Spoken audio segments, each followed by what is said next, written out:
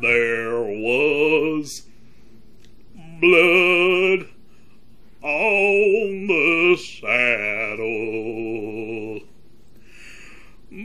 blood all around. Thank you very much, Big Al. Ladies and gentlemen, that is Big Al the Bear from the Country Bear Jamboree, coming to you live from the Magic Kingdom in Disney World in Lake Buena Vista, Florida. Magic Kingdom, ladies and gentlemen. Live from Magic Kingdom. Denny, who's coming to us live from Epcot, though? Live from Epcot? It's probably Figment and the Dreamfinder from the Journey into Imagination, of course, Greg. Or maybe the Three Caballeros from the Mexico Pavilion, huh? Remy's Ratatouille Adventures opening soon. Before long, he'll be coming to us live from Epcot. You gotta watch out for Remy. He's the rat of all my dreams. He's the rat of some of my dreams. Did you see that TikTok fad? No, man. During COVID, like, continue. Zoomers wrote a Ratatouille musical all by themselves, all on TikTok. And then Disney did a special event where they actually got, like, famous stage actors to perform the, like, meme-tastic Ratatouille musical. And now in Gen Z, there's a fad of, like, basically what we did with the Star Wars prequels. They're doing that with Ratatouille right now. Dude, the kids are all right. The kids are all right. The future is in good hands. The kids are all right. So, Greg, go ahead. Excuse me. Welcome, everybody, to the Movies for When podcast. We're here to set up a premise that sucks and then deliver 3 movies that suck even worse. Whoa, whoa, whoa, whoa, whoa. The premise... One of those movies is good. One of those movies is good. I'd say 2 of those movies are good. More later. I'm intrigued. Yeah, you are. I'm very intrigued, Greg. This week, if you followed along, you'll know that Denny is going to Disney World very soon. So you are being treated to 3 movies that personify movies for when you're going to Disney World. Mm-hmm. Denny, what are the 3 movies and who picked them? Well, as I said last week, we had this idea for a little while, and I was like, ooh, maybe I'll do a goofy movie because the 90s are in right now, or go with a classic like Peter Pan. And when we were talking about our picks, Greg was like, is the Country Bears a ride? And unfortunately, technically it's an attraction, Greg. Learn the lingo. You're not in a cart. You're watching a little show, but we don't like to call them shows at Disney World. I'm not a Disney adult. I don't know the lingo. Oh, I'm a Disney adult, baby. You know what? As much as I hate capitalism, I've got to admit Disney World's pretty frickin' cool. I'll give them that. So then we had the idea to do rides from Disney or attractions that were adapted into major motion pictures. Greg is a sadomasochist, so he chose Country Bears. Right. And then the other 2 obvious ones were Haunted Mansion and the Pirates of the Caribbean. I just kind of pitched all 3. They're not the only ones that have been adapted. I'm not ready to pay $30 to watch Jungle Cruise. I'm not ready to spend any time in my life watching Tomorrowland. And I'm sure something else has been adapted. Are there any other Disney theme park rides? Monorail the movie. That one was great. I mean, Song of the South is out there. I'm just saying. Problematic. We're probably not going to do Song of the South. We're definitely not going to do Song of the South. Because we love ourselves. We'll do Bears of the South, though. The Country Bears, that is. The Country Bears. Greg, what's your history with Disney World before we get into this? I went there one time in 2009 when I was a freshman in college. What'd you think? Pretty cool. What were some of your favorite parts? Epcot. I don't know, man. The food was good. The Peter Pan ride was fun. The Space Mountain ruled. It's a cool park, man. Full of cool stuff. I don't know. I don't really have like an emotional attachment to it. I spent most of my childhood going to Six Flags over Texas. And yeah. Yep. I went all the time when I was a kid growing up. I was born into a wealthy family that loved to go to Disney World.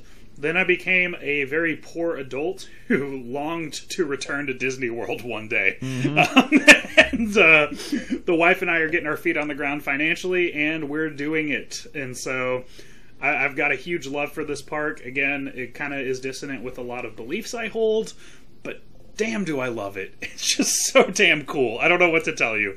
There's no ethical consumption under capitalism. I'm going to ride rides. That's kind of where I leave it. Even the most, like, Marx Levin, socialist-leaning person has still got that, like, major capitalist thing that they just lean into. You're just like, yeah, I just love this thing. And for a lot of people, that's Disney. Well, I think it's because Disney is really, really, really, really, really, really, really good at fostering positive feelings about their intellectual properties into their audience. And yeah, it totally worked on me. And I honestly think it's kind of sinister and cynical and evil, and I just love every step of the process. I'm not going to lie. I love every bit. I'm going to buy some merch. I'm gonna do it big. I love it. I don't know what to tell you. Yeah, I love it. I'll give you a little list. Maybe I want a souvenir. Oh, I'll bring you a souvenir. Dude, I want one of those Monsters Inc. like laugh canisters that's like a cup or whatever. I'm gonna do my best. I bet it's $40. I'll pay $40 for it for you. It's a matter of can I find it. The Monsters Inc. attraction did just reopen. But it's not a very, very merched property in the parks. I'll see what I can do. Okay. A laugh canister that's a cup. Let me see what I can do for you, Greg. I appreciate it, man. Let me see what I can do. Cool. I guess we're doing these theme park movies. Hell yeah, man. We're gonna start off strong with Country Bears. Country Bear Jamboree. Greg, do you want to give us a synopsis? Yeah, I'll summarize the plot as it was my pick. The plot of the Country Bears is that Disney told somebody to make a movie about a ride and said they had exactly 90 minutes to do it. That's the plot of Country Bears. Yeah! Dude. I'm actually going to start by saying... That was a terrible plot summary. I'll start by saying I refrained from saying this to you before, but I really liked this movie. Greg. I like this movie a lot, dude. Greg Work the Legwork Johnson. On record, on the air. Notable cinephile and movie buff Greg Johnson likes Country Bears. It's sandwiched somewhere between Whiplash and No Country for Old Men. The Country Bears.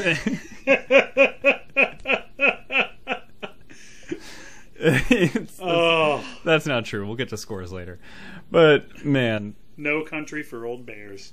No Country for Old It's a split of your favorite movies. It's musical, and it involves the word country in the title. I hate most musicals, but I do like getting the band back together, which is the actual plot of Country Bears. Ugh. Just getting the band back together. Man, I don't know what it is, man. Like, I never saw this movie. Like, I remember they played the trailer a billion times on TV when it was coming out in 02 or 03 or whatever. And I thought it looked pretty lame. I was like starting to get a little too old for it. So I didn't see it until just the other day.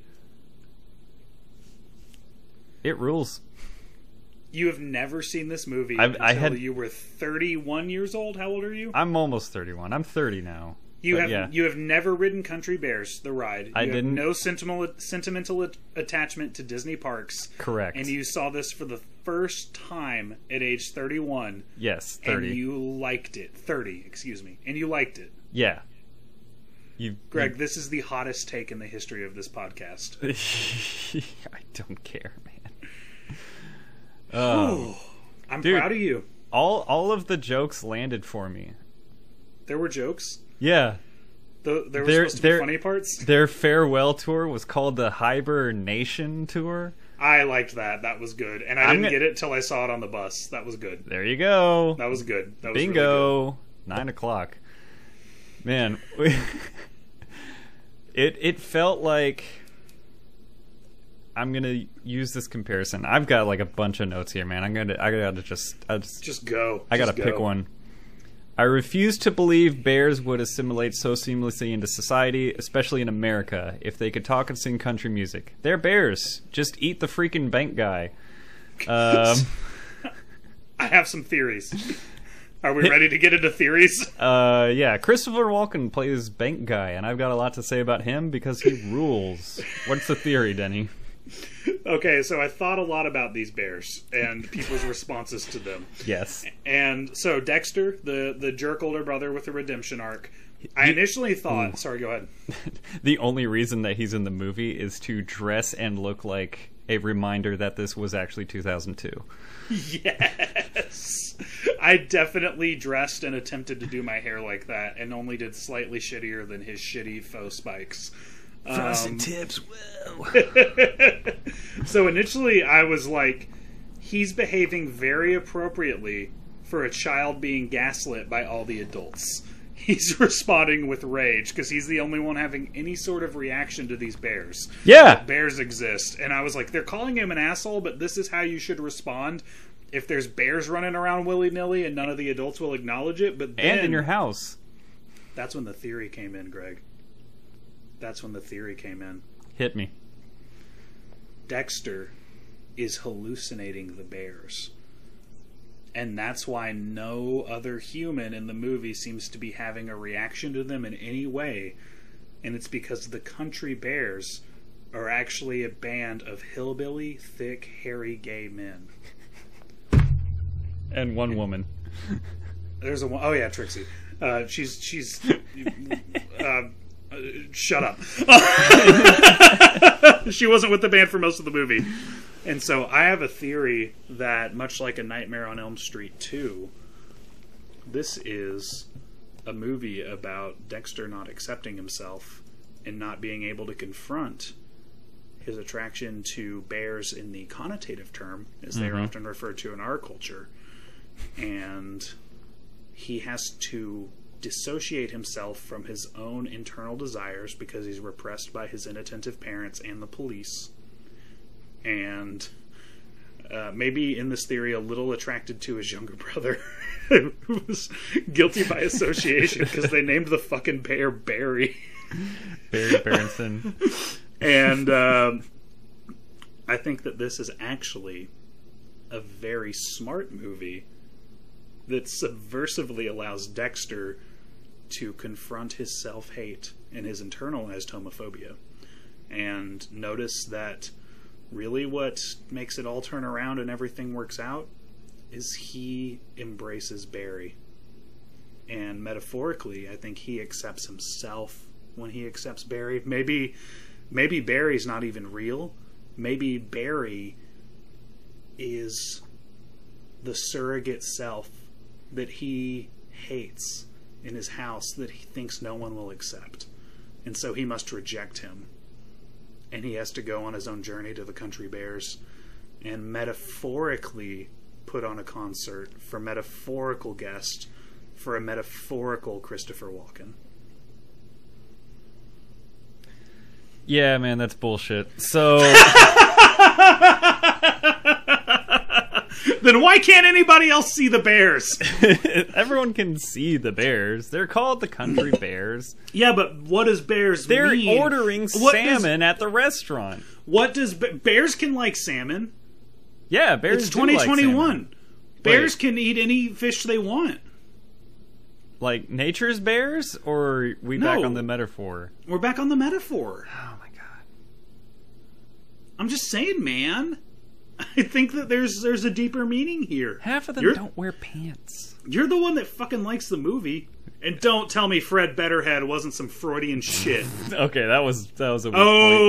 Okay, now we're talking. Now you're coming around. Who gives better head than Fred? It seriously sounds like a regressive knock knock joke. The or name the Seymour Butts thing for heavyweights. The name they picked was literally Fred Betterhead. Give me a break. Laughed every time. Fred and Ted Betterhead. They named two characters Betterhead. Oh man, dude.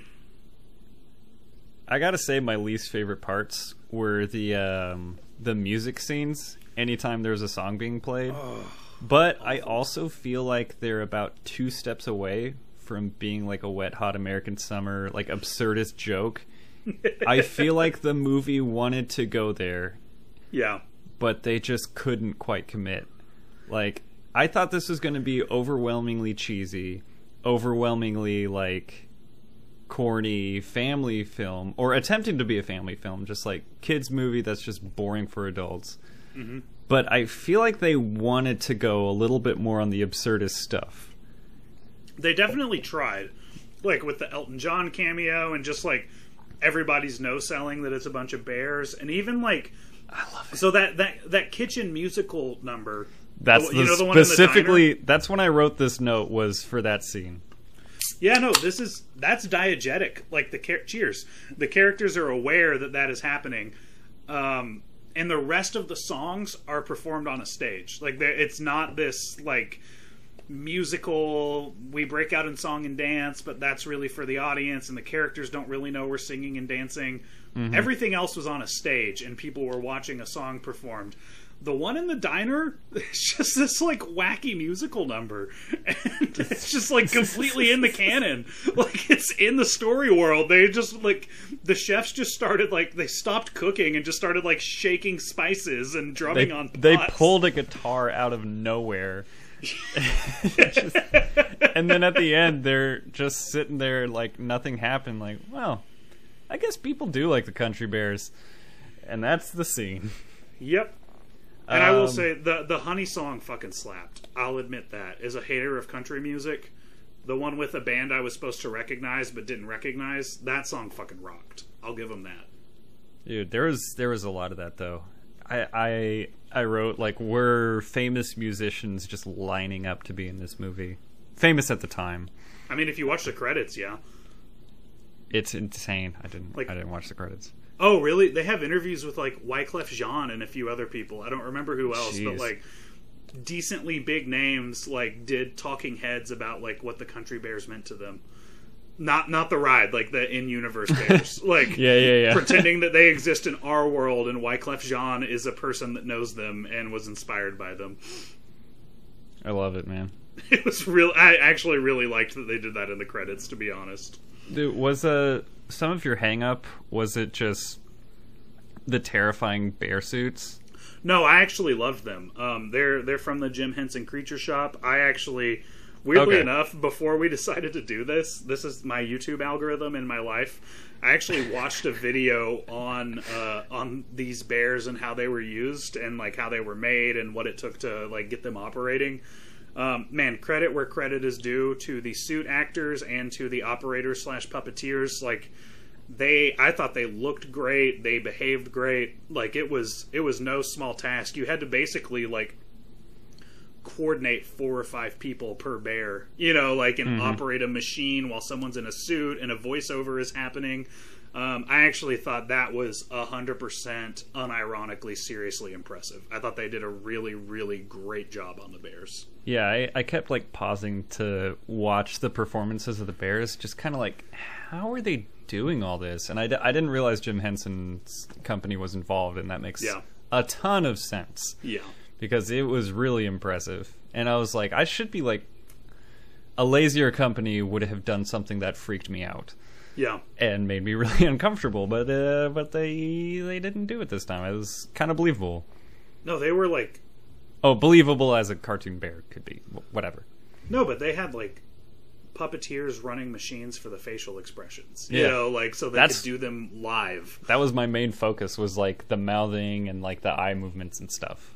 No, and I think that's what is like so disappointing about this movie is that shit is a masterclass. Like masterclass in filmmaking. I'm a huge fan of practical effects. I've said before on this show that I don't believe in low art. I'm like, don't tell me that the T-Rex from Jurassic Park isn't as impressive as a dramatic performance because it's fun. Like, shut up. That doesn't disqualify it. Like, this is fantastic filmmaking as far as the bears themselves went. That's right. I loved it, man. Can you believe that they, speaking of country stage performances, that reminds me of Every Which Way But Loose. But can you believe that they That's literally... some PTSD from that. I was like, oh, I don't need this again. But they literally did the Every Which Way But Loose car chase winding up in a car wash. Yes! I made a note that they stole a stupid bit from Every Which Way But Loose, and it was no more funny. Yet again, the pursuing party did not just drive around to the other end and wait for them. This reminded me of Every Which Way But Loose in the worst ways possible. I couldn't believe we saw that again so close to Every Which Way But Loose. It's incredible, man. I feel like I will see every movie we watch through the lens of that monkey episode from now on. It was kind of like the starting point of my cinema career. You have texted me comparisons of certain Jason movies that we want to watch for the Friday the 13th episode to MVP. So... You're not lying. You know what? When you're 31 years old and you drink alone on a Friday night and watch MVP and Dunstan Checks In back to back, and then wake up the next morning and watch Every Which Way But Loose sober, and you're just completely happy with your decisions, this is what you get. I didn't feel sad about any of those things at all. This is what we deserve, man. We earned it. We brought this on ourselves. And Greg, on the note of songs, and I know you don't know this because you've never ridden the ride or visited the attraction in Disney Park speak. So this is what happens, okay? Oh, yeah. I really wanted to walk through of the attraction, please. Sure, yeah. So basically, this is like a really old attraction in Disney parks. Like, this is like from like... I should have looked it up. If not when Walt was actually alive and doing stuff, very shortly after. And it's, for the most part, unmodified. So basically now it's, if you have nostalgia for it like I do, you'll love it. And if you were alive in like 1960, this was like dropping acid, and it'll forever blow your mind that there's these animatronic bears that sing to you. But if you are like my wife, who like had no nostalgia for it and got drug on it by me in her adult life, you will hate it. You will hate it. But basically, no, you seriously go in, you sit down in a theater, and then different animatronic bears sing you country songs. It's a theater? It's a theater. It's a show. You sit down. It's like a Chuck E. Cheese. You sit down, and something that was egregious, there's these mounted heads on the wall, a bison, a moose, and a deer that are signatures of the show that did not appear in the movie at all. And they just sing you some songs. It's called the Country Bear Jamboree, and I like it a lot. It's super old. It's not rickety. It's really cool. But this is what's crazy. They did not do a single song from that show in this movie. Not one. They didn't even like reference one or like no way. Say a line from one. They did not do a single song from the show in the movie. Mind blowing. Dude, that was probably the right call. No! No? Were the songs good? I think so. I like them. Well, what is there to the Country Bears other than the songs they sing? So if you make a Country Bears movie, how do you not even like strum a few chords of one of the songs? That's like literally Country Bears sing you songs and then it's over. That's right. All. You walk out into a Tex-Mex restaurant. Like, it's it. That's all you get. I've got a link pulled up that I'm going to send you later. It's the almost 13-year-old YouTube video of Rock-afire Explosion. Someone reprogrammed all the animatronic animals to do Pop, Lock, and Drop It. See, Greg, this might blow your mind, but I actually watch a lot of restored animatronics YouTube videos. Of course you do. I've actually already seen the Rock-afire Explosion do Because I Got High by Afro Man. But I would gladly welcome Pop Lock and Drop It.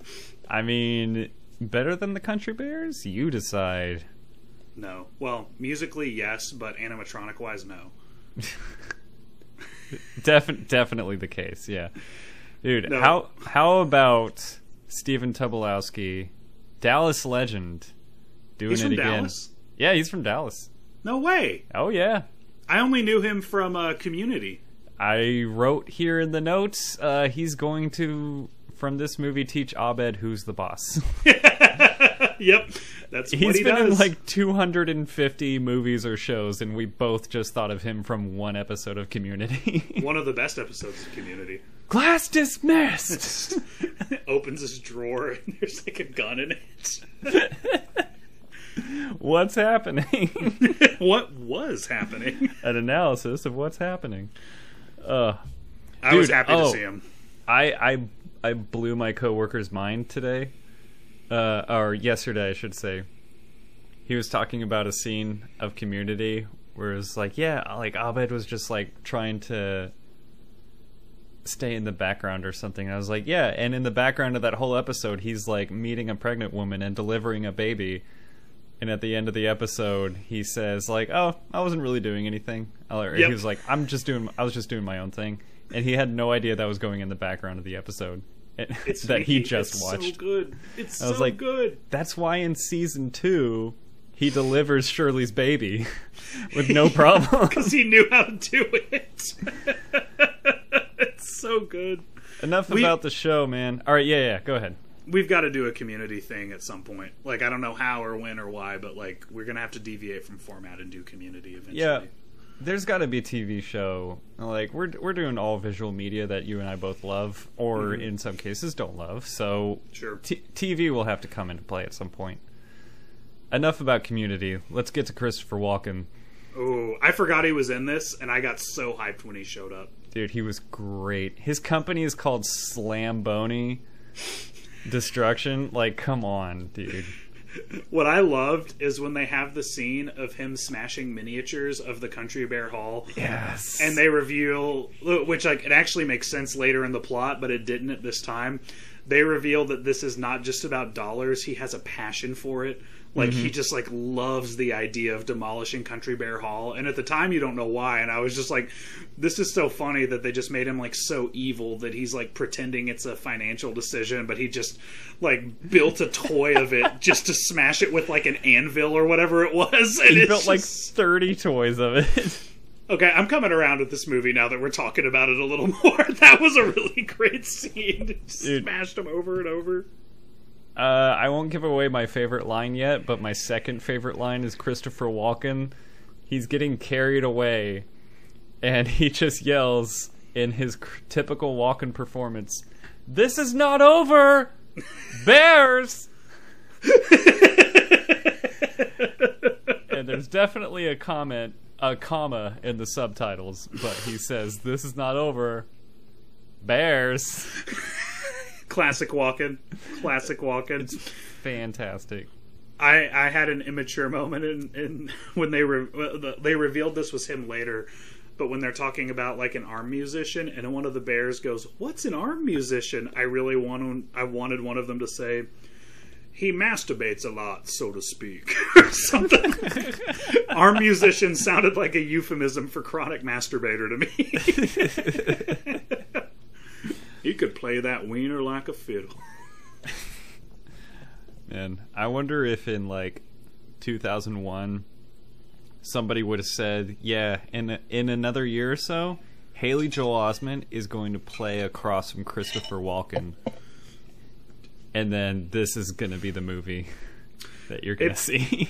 I didn't realize it was Haley Joel Osment until I was on IMDb later, and I was exactly. like, "No fucking way! No fucking way!" I was like 15 minutes in. I was like, "Oh, yeah, it is him. Okay, I guess this is the only. This is how we get him with Chris."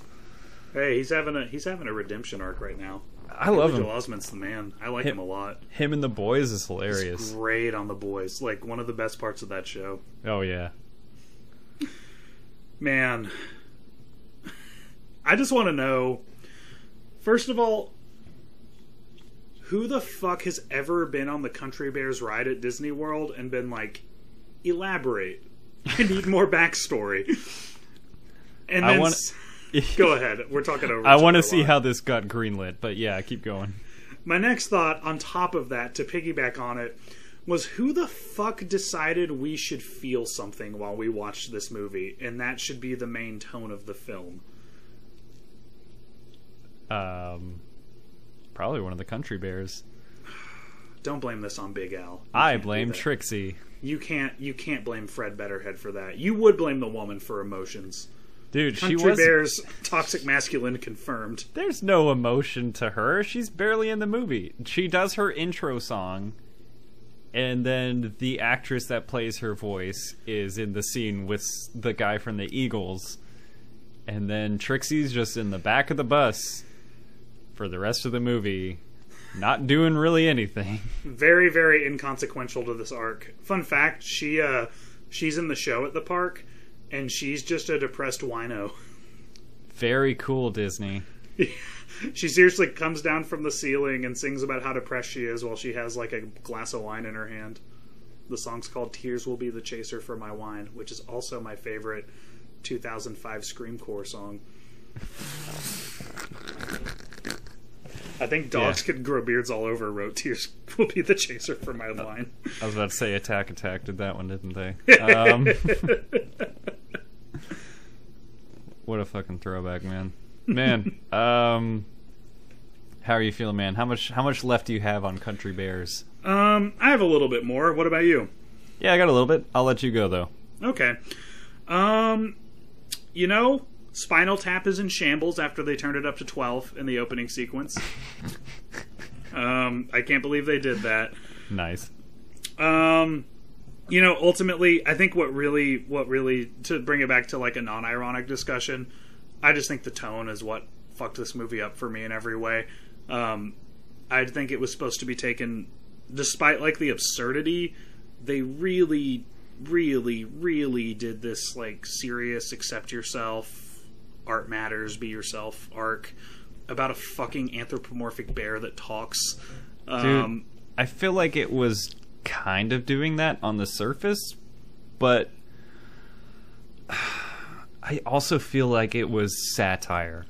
But I don't think it was. But it was. I really don't think it was satire. It had that tone, but it was satirizing nothing. It was a satire of nothing that had been done before.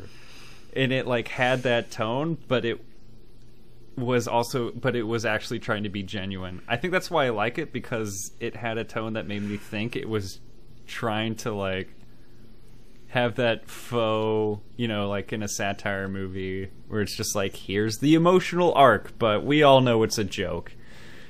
But it was really the emotional arc.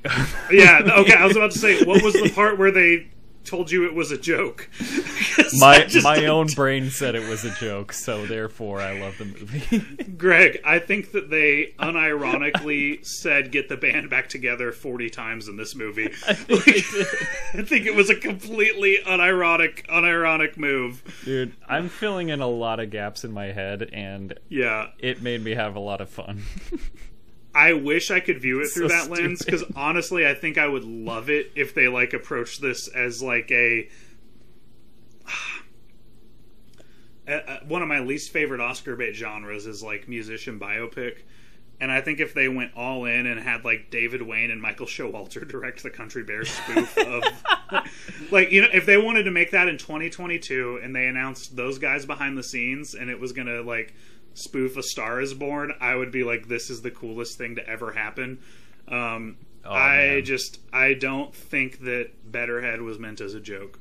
I just don't. I think the amount they said family rivaled Fast and the Furious, and I don't think it was. Do the bears have names on the attraction? Yes, they do, and I'm upset that some of them weren't included. Is one of them Fred Betterhead or not? No, one of them is definitely not Fred Betterhead. So they added that in on purpose. As far as I'm aware. Oh shit, let me fact check. I never fact check, but I'll say I certainly don't remember Fred Betterhead. I mean, when's the last time you were even on the attraction? I'm saying that instead of ride for you, buddy. It's been a few years. Oh, son of a bitch. Fred Betterhead. He's part of the ride attraction? Damn. Yes, he's part of an ensemble of bears, and he like stands in the back and plays harmonica. Ensemble. Oh yeah, that's the other thing I remember about the trailer watching as a kid is the voiceover just did about 30 bear puns, and I think that's why I didn't see it. It's probably fair because there weren't that many bear puns in the movie. They were unbearable. Hey-oo. I wish I could pause the trailer. I'm gonna read my next note. Greg, you are a bad person. Salmon. And I actually made that note. And I'm gonna say it about your jokes and you choosing this movie. I don't want to be the bad guy, but in this case I really wanted to, and I'm glad I succeeded. I hope I ruin your whole Disney trip for you. No, I will always... Thankfully, this wasn't anywhere near enough like the Country Bear Jamboree attraction for me to translate any negative feelings to it, but Haunted Mansion might get us there. We'll see. That's right. I had a few stray thoughts about this. Hit me. One, they make fun of... Is it Ted Betterhead? For renting a room in Elton John's garage, and I was like, that sounds like a pretty fucking cool life to me.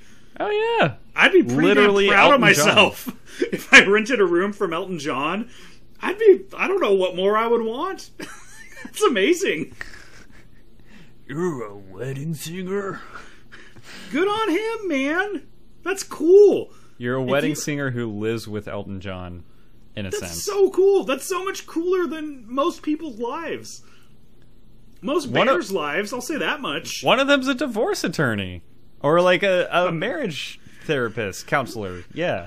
One of my notes was that this movie set therapy back 20 years. But is that a trick in therapy to be like more traumatized and sad than your patient? That's funny you should say that, Greg, because it's actually really unethical to self-disclose in those ways. Copy However, that. Not that we're not. You just don't do that in session. Do you hold that same standard to bears?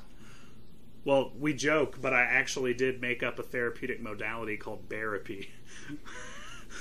We'll put it on our Patreon, but basically it's we don't have a Patreon. We have a Patreon. It's all for free. It's very exclusive. The Patreon in our heads. Yeah, what's on there?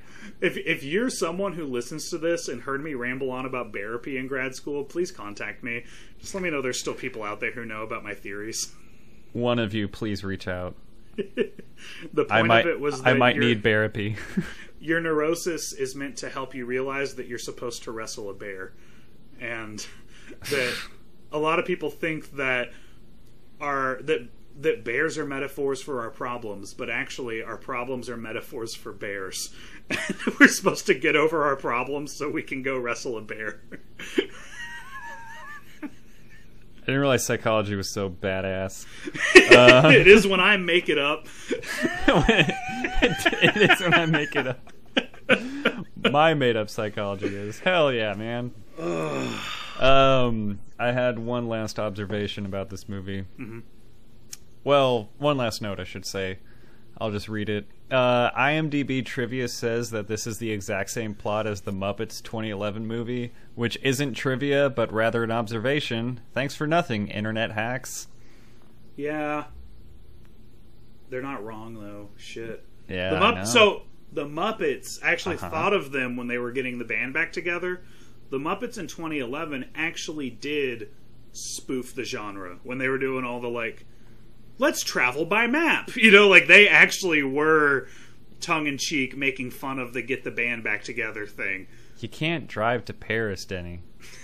It's too far. I'm a homer for that movie and the Muppets, by the way. I loved it. Oh, we'll watch it someday together. Yeah, I've been meaning to do a whole rewatch Muppets episode. Oh my god, can we? We'll expand it to all puppet movies because I got to save Muppet Christmas Carol for the Christmas episode. Yeah, well, obviously.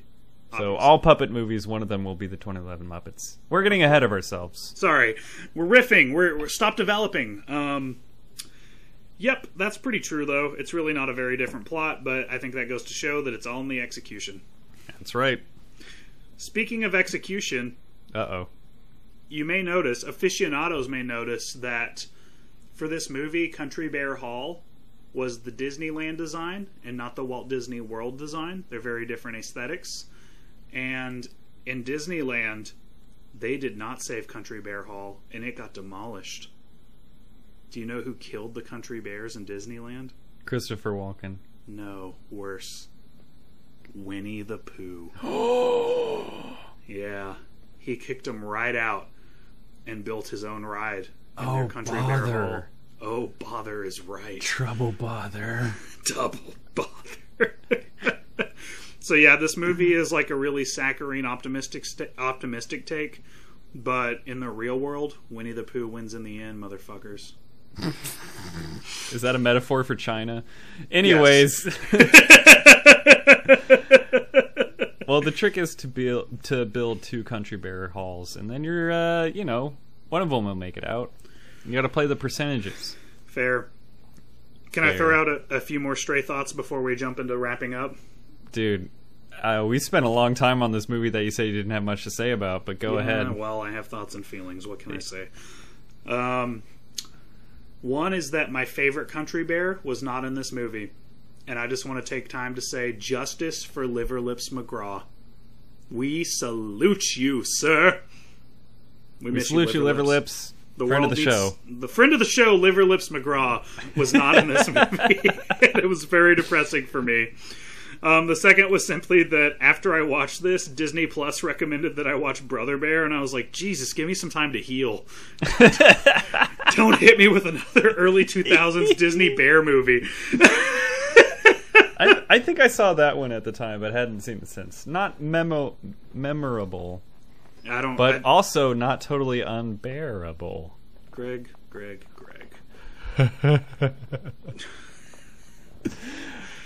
Please finish this. Greg, what's your favorite line in this movie? My favorite line is another Christopher Walken line where he's discussing his plots for revenge, and the day of reckoning for the bears is coming, and he says, well, that day is tonight. That was really funny, actually. It fucking rules. He ruled in this movie, man. He was amazing. I think my favorite line is the note that Barry left that said, Mom and Dad went to find my destiny. It's all clawed up. Yeah. He's a bear. Although honorable mention to when someone goes, come on, Fred. Like they said it in like the weirdest way. You're coming around on this movie. I feel it. I actually have more positive feelings now after talking about it than I did watching it. I thought it was going to put me in a bad mood to the point that I didn't want to open with it because we didn't want another Matrix 3 situation on our hands. But I didn't even get to talk about the confirmed Grizzly versus Panda race war in the Country Bear Extended Universe. Ooh. And I'm still in a good mood. I told you this had something to do with China. But yeah, my last closing thought is I can't believe we made it this far, and Officer Cheats was not mentioned as being Lawrence from Office Space. Oh no, I did make that note. I did make that note. You did. Yeah. Pretty awesome. That was really cool. I did. I just forgot to bring it up. Hey Barry, check out the tits on Channel 9.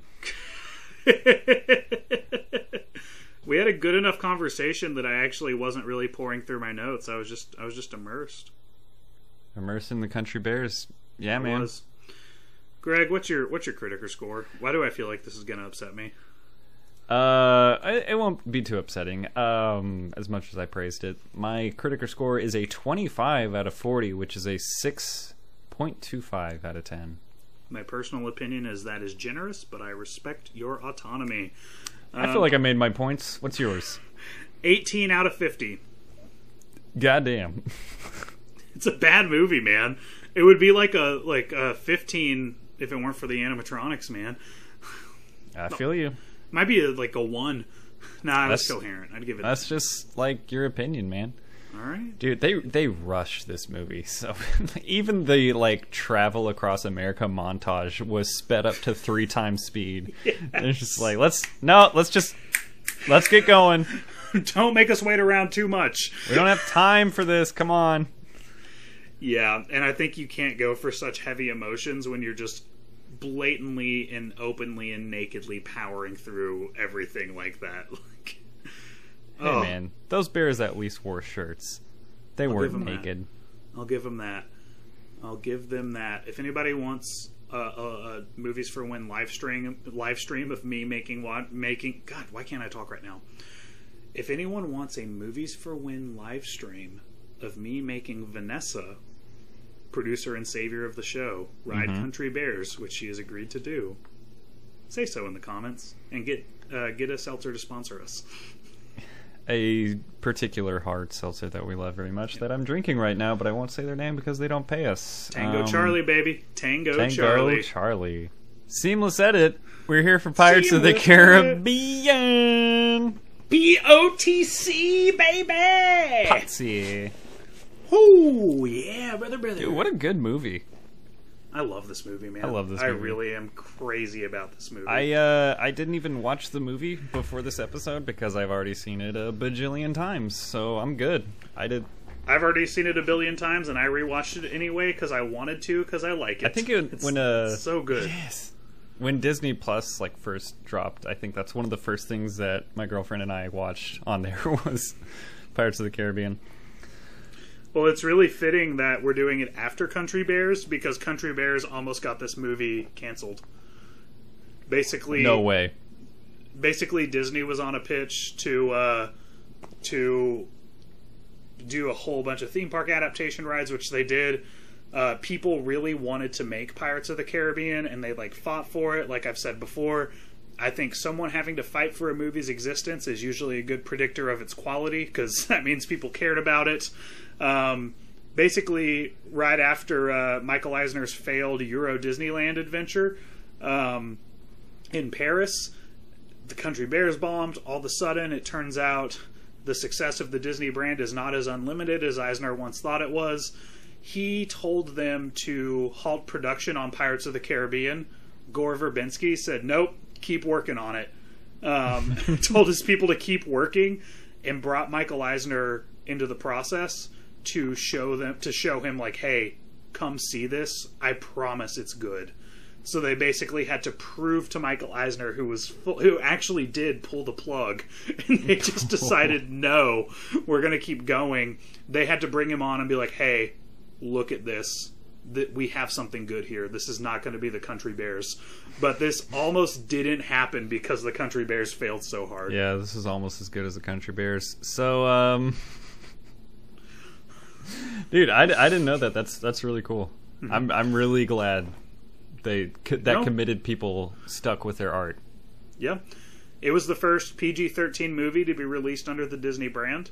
Yeah, they'd released everything else under Touchstone Pictures. They really took a lot of risk with this, and it really paid off. And I would really like to give Disney Plus's description as our movie synopsis. Please go ahead. Was this was your pick, right? Or was this the consensus pick? I think. Well, you made your Country Bears pick, and then I was like, well, then we should just do all three of these movies. Yeah, I think that's where we. So I guess technically these were both my pick, but it was more like. You chose Country Bears, and it was you can't do that and Snow White. I forced your hand by picking Country Bears. Yeah. If we were going to do Country Bears, as friend of the show Will Reno says, you've got to go all in on theme park rides. This is Disney Plus's description of this movie. Are you ready? I don't think I've read it. Please hit me. One of the richest conglomerates in the history of the world. Absolute monopoly. Just drowning in money. Here's their description for our listeners.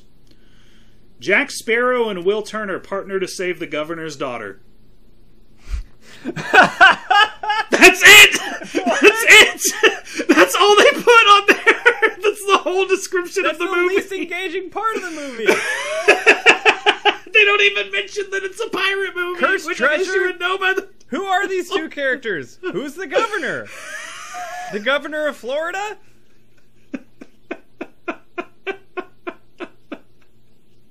What? Oh. I couldn't believe that was their synopsis. of one of those most like it spawned like what 6 sequels? They're working on a 6. These two, you know, they get together and they do some stuff. Very cool. They should have just put instead of that. They should have just said, "You know what it is. You've already seen it." Don't sit on the fence. You know where you are. Unbelievable. Do we want to give an actual synopsis or just let it be that? Everyone's seen it. We're not gonna be like them and just play both sides of the fence. You've seen the movie. You've seen Pirates of the Caribbean. You've seen the movie. You've seen it. Yeah. If you haven't, don't act like you. Why are you listening to this show? Why would you listen to this? What are you doing Why here? would you listen to this in general? You went through Country Bears and you haven't seen Pirates of the Caribbean? Like, can they hurry up and get to... If you are listening to this right now and you have seen Country Bears but not Pirates of the Caribbean, please contact us and I will mail you a Pirates of the Caribbean DVD or pay for a month of your Disney Plus subscription. Can they just hurry up and get to Haunted Mansion already? You just have to verifiably prove that you have seen Country Bears but not Pirates of the Caribbean, and I will make sure you have access to Pirates of the Caribbean, you poor tortured soul. That person exists. The DVD is 99 cents at your local Walmart. Just go. Just go. Just go. Just go. Give Movie Trading Co. a few bucks. They need it. God, I love Go to Family Video, whatever. Did you know that Johnny Depp almost got fired from this movie? No. I didn't look up any facts or trivia about this, so every did you know is going to be met with a no. Oh, okay. Generally. I'm a huge fan of the Pirates franchise. Well, I was. But we were all 13. For a while, like when I was in high school, I would have told you Pirates 2 was my favorite movie ever. I loved it. I was crazy about this series. But no, so I know some fun facts, but Johnny Depp was almost fired in pre-production because he was so adamant that he should have all of these like crazy things about Jack Sparrow. Like he wanted to have like his nose cut off from a sword fight. He wanted all this stuff, and they were like, "This dude is in orbit. Like we've gotta figure something else out, man." And they finally basically compromised and were like, "What if we let you be like a really weird pirate? Would that be enough? Ooh. And we could still give you millions of dollars and not fire you, but you have to have a whole nose and you can just be a really weird guy. Would that work?" Good compromise. And they came to terms. So, Greg, what's your history with this movie? I kind of shared mine. My history is the same as everybody's of our age. It came out when we were 12 or 13. Everybody saw it. And everybody loved it. We all fall in love with the characters. I think I saw it at like a mall theater in Houston or something. I feel like we get like one of these a decade where it is just this, on paper, a soulless, depressing branding exercise, and then they somehow make an amazing movie. The 2000s got Pirates of the Caribbean. The 2010s got the Lego Movie. I wonder what the 2020s will get. If we're lucky, not another Pirates of the Caribbean movie. That's happening. Get used to it.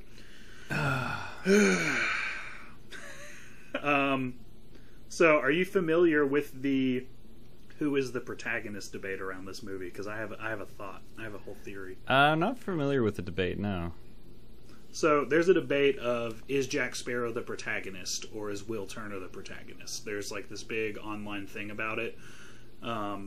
My answer is neither. This is one of my hotter deep cuts that's my own original thought and not something I watched on YouTube. I think there is no protagonist. I think the protagonist is a concept. Mm. And that concept is moral relativism.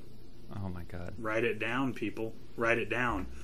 The theory being that basically we meet Jack a little bit late in the game. Not too late.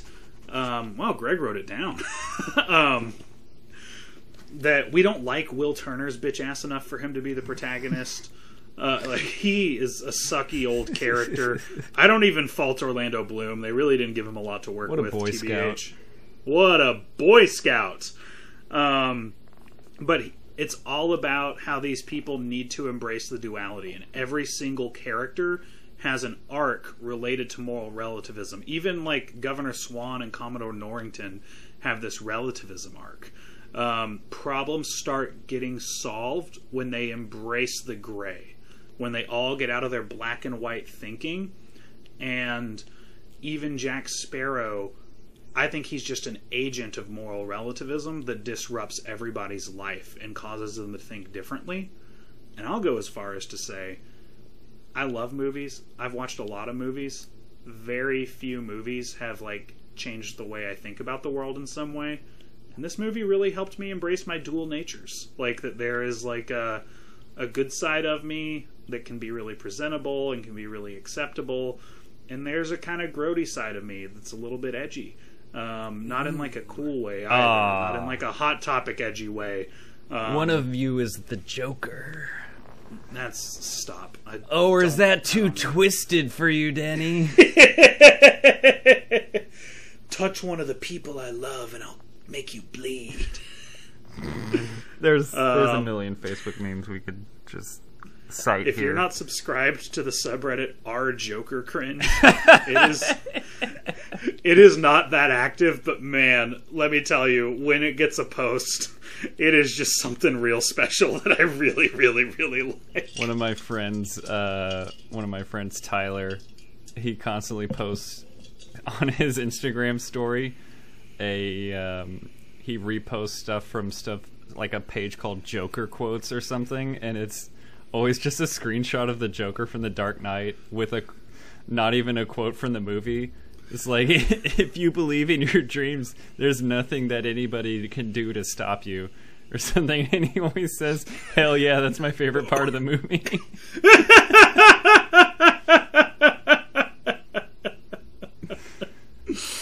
But man, duality of character, that makes me think a lot about, like, you brought it to yourself. I think it's a really cool way to think about characters in movies, because the worst characters, both like written and like, oh man, this guy is a real, stick in the mud. He's just being the worst character ever, is someone that does things black and white. They're either the Boy Scout or they're just like criminally evil just for the sake of being evil. And then it's the more fun characters in movies that just dabble in a little bit of both. Maybe they are on the good side of things, but they're just like can bend the rules a little bit if need be.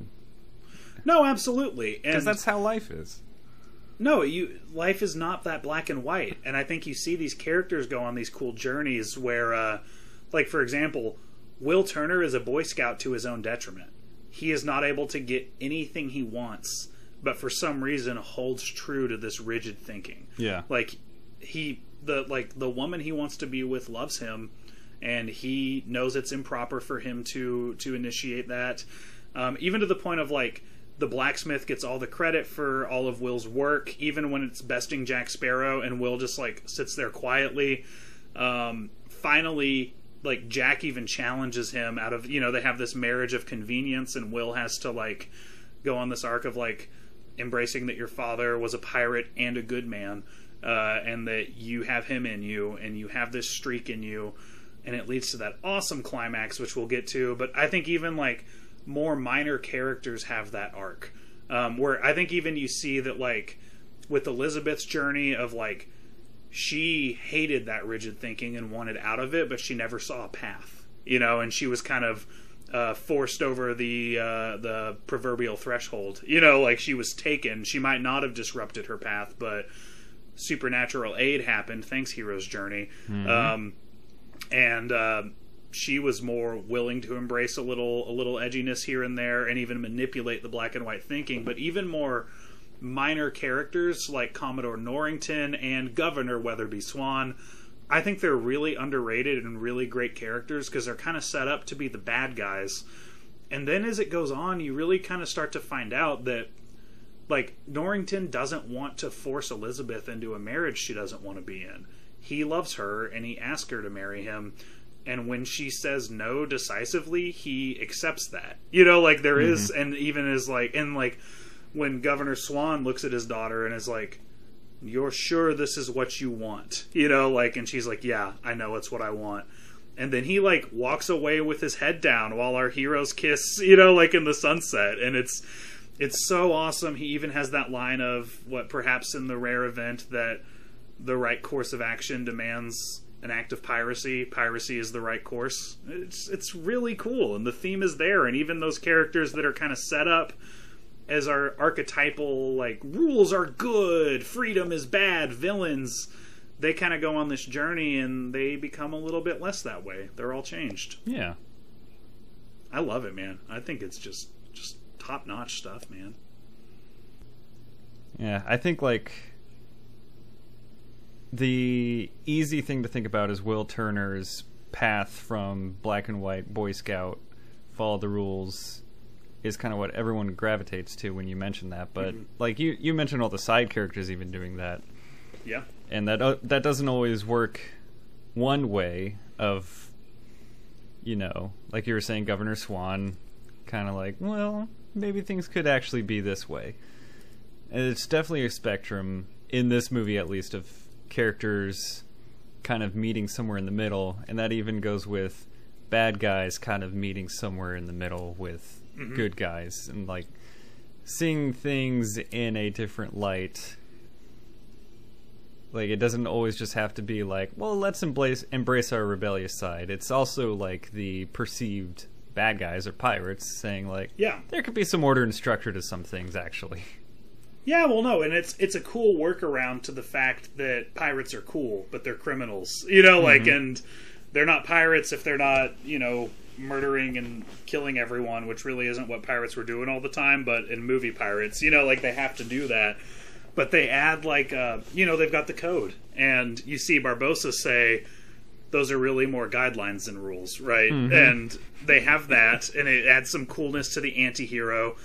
But I think there's a really cool element at the end, because the pirates are always saying, keep to the code, keep to the code. And then when they abandon Jack and take his ship, Jack says, they've done what's right by them. That's all you can ask, right? Yeah. Or what? I even actually wrote down the exact quote. Oh, God. I have so many notes. Let me see if I can find it. Yep, they've done what's right by them. Can't expect more than that. Yeah. And that's what's really cool, because Jack's belief is take what you can, give nothing back, basically look out for number one. And you see this cool moment where even when he is the victim of that, he doesn't hold it against them, because that's his code. You know, like, that's his moral rule that he lives by. Yeah. And that just, like, it really makes Jack a completely well-rounded character to me, that it's like, no, he's not even mad because that's what he would have done. Even if this code doesn't benefit him, he understands it and he respects it. And then they embrace their relativism and they come rescue him. You know, like, they're like, dude, you can't just do what's right by you. You've, like, we wouldn't be here without Jack, and we've got to go get him. He's going to get killed. A man must have a code. Yeah, I think... A man must have a code. Awesome. Awesome. Yeah. Yeah, I feel like a code that allows for a certain amount of gray area is pretty interesting. Yeah. I just think it's cool that all the characters have their own perception of how widespread that gray area is, and where on that spectrum they kind of lie. Because, you know, you've got I can't remember the character's name, but it's the first guy they meet up with in Tortuga that's, you know, the first mate on the black, or on the Mr. Gibbs. Yeah, Mr. Gibbs. He's kind of like the most good guy pirate out of the bunch, you know? But they even show... I didn't even notice this the first time I watched it. They don't even really reference it. He's in the first scene with the Royal Navy. He has had a journey that has defected him from, like, the light side to the dark side. Yeah, He's the one yeah. talking to Elizabeth on the boat in the original scene. That's right. Even him, man. I think I did remember that. I just forgot it until just now.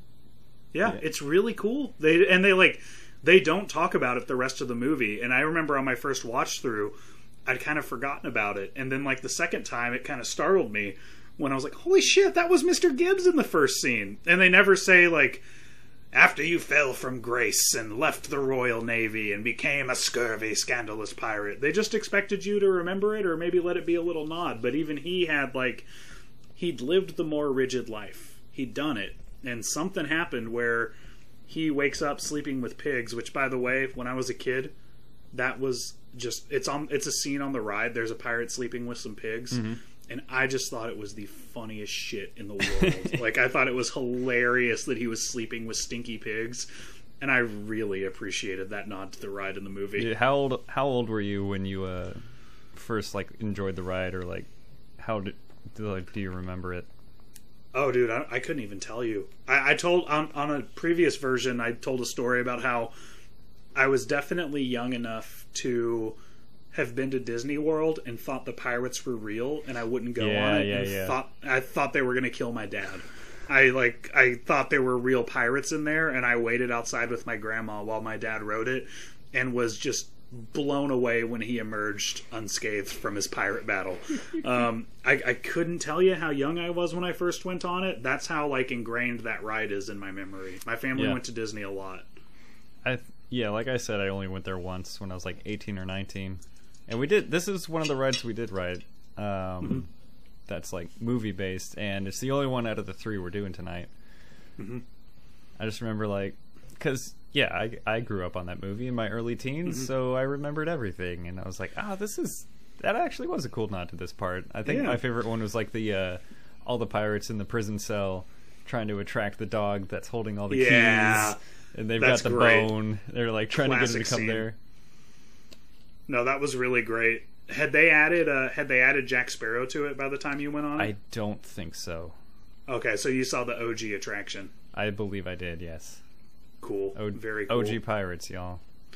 The Jack Sparrow animatronic is a 10 out of 10. Like, it's amazing, but I just think it goes to show how creative they got with this movie, because this story is not the story of the ride at all in any way whatsoever. Dude, none of the rides that we're talking about have like a real substantial plot or anything. Oh, Greg. But this... Greggy, Well, shush. Greggy, Gregory, Greg. Wait till we get to Haunted Mansion. I have some things to say about that statement. Fine. I'm just saying that this is the best. Here's a small template. Here's a theme. Here's a vibe. And they made the best plot out of these 3, at least. 100%. Like 100%. Well, because, you know, the lore that is responsible for the ride itself serves a lot of template for people to make some story out of. And on a ride, you can't really make that story, but based on the ride, which is based on these, you know, old stories, you can make some really cool movie out of it. And then you just gotta plug in the most interesting and charismatic characters that you can cast, which is where Jeffrey Rush comes in. Oh, Jeffrey Rush, who is probably one of my favorite parts of the movie. You know, when you're 13, Orlando Bloom, you just watch all the Lord of the Rings movies, so you love Legolas. He's in this movie. Johnny Depp is this cool, crazy pirate with all these tattoos and his crazy hair. You love him. And then Jeffrey Rush is like this charismatic bad guy, and I feel like I didn't appreciate him because I was so focused on the other 2 main characters. Are they main characters, as you mentioned before? But yeah, they're main characters, but are they protagonists? Sorry, go ahead. I don't know, man. I feel like Jeffrey Rush delivered an all-time performance to his most iconic character. Oh yeah, and he's like the most pirate in the cinema sense. You know, like the most genre pirate out of all the pirates. And he is just this perfect balance that we absolutely needed. You can't help but love him. I remember Gore Verbinski said that Jeffrey Rush basically took this role too seriously. That he was calling Gore at all hours of the night and being like, do you think Captain Barbossa would say it like this? And Gore Verbinski was like, go to bed, Jeffrey. But he put a lot of thought and a lot of effort into the role, and it really showed. It was really, really good, man. For those of you that don't know, Gore Verbinski directed this film. Boy, did he! Yeah, so I just feel like I should have mentioned that. Yeah. Dude, is there a better hero's entrance scene than Jack Sparrow coming in on the boat? That's one of the first things I referenced when talking about this movie to a friend. Just like, I'm going to be like Captain Jack Sparrow on a sinking ship, just seamlessly strutting onto a dock. Yeah. I think it's the GOAT entrance ever in a movie. I can't think of a better one. Confident buffoonery. Yeah. So, but what's so great about Jack in this movie, which they completely lost in future Pirates of the Caribbean movies, is he has some real menace to him in this. And in every other installment in the franchise, he's just like a comedy, wacky, lucky guy that stumbles through life. Mm-hmm. There are moments in this when he has some real edge, and he like is real scary and is absolutely a scoundrel. Like when he pulls the gun on Elizabeth, when he's fighting Will, there's some real like threatening nature to Jack Sparrow, and honestly, the rest of the pirates too. Like they did their comedy moments, but they wanted you to know these are not nice guys. They will shoot someone in the head to keep living. Yeah, exactly. Yeah, I think menace is a good way to put it, because he's I'm trying to come up with a Lord of the Rings metaphor, but he's not Sauron. Nah. But he's still, and I can't think of a character. Damn. I think that goes to show the uniqueness of Jack Sparrow. Let us know in the comments who Jack Sparrow compares to in the Lord of the Rings. He's like a hobbit mixed with Aragorn. It's kind of how I feel. Sort of Aragorn characteristics, but also some whimsy. Yeah, he's like Merry and Pippin, already drunk, fused with Aragorn sober. Fool of a took. Dude, I love the sword fight between Jack and Will. Just talk about an action scene motivated by story. You know, like what they're doing and the themes and why they're doing what they're doing, and not just having a sword fight to be a cool sword fight. And they even do this fucking awesome foreshadowing that I wish they would do in modern action adventures, where he points the gun at him and goes, "This shot wasn't meant for you." Mm-hmm. They don't tell you why. You don't know why. He could kill him, but he's just like, please move. And that's please. That's part of the menace too, when he points the gun at Will that you were talking about. That's part of that menace, but then it's like, ooh, what does he mean by that? And then that tension is broken up immediately by him having a bottle smashed over his head, and then him just stone-faced, staring straight forward, just falling straight down to the ground face first. Oh, so just doing my civic duty, sir. Dude, and then, then a score in that scene that was etched into all of our brains at the time.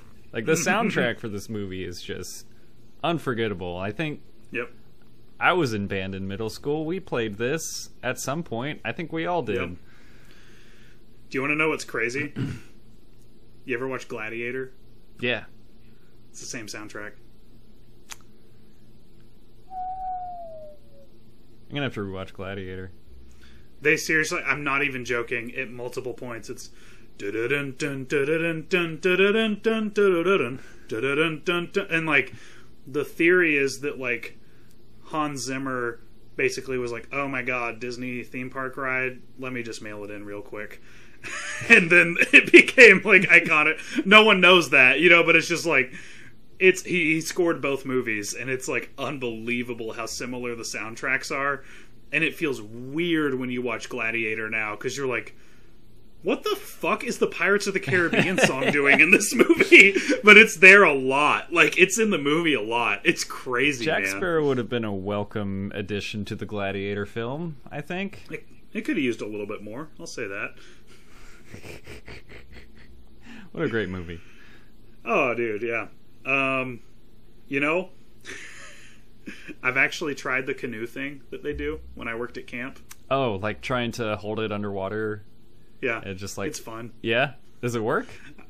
Well, I could do it above water, like with like the canoe turned upside down on the surface. But then you just me and swim somebody else. and like kick your legs? Yeah, but you can't get the canoe to, the weight of you and another person's not enough to bring all that air underwater and keep it there. Yeah. But I definitely was able to like keep my head above water inside a canoe and talk to someone while it was turned upside down. It was really fun. I'm glad somebody tried it. Consider this myth busted. I needed to know. Speaking of busted, did you know that this is the first movie we've ever watched on this podcast that has an actual monkey in it? That's right. We named the monkey Jack. Monkey Jack. We mentioned it before. We named the monkey Jack.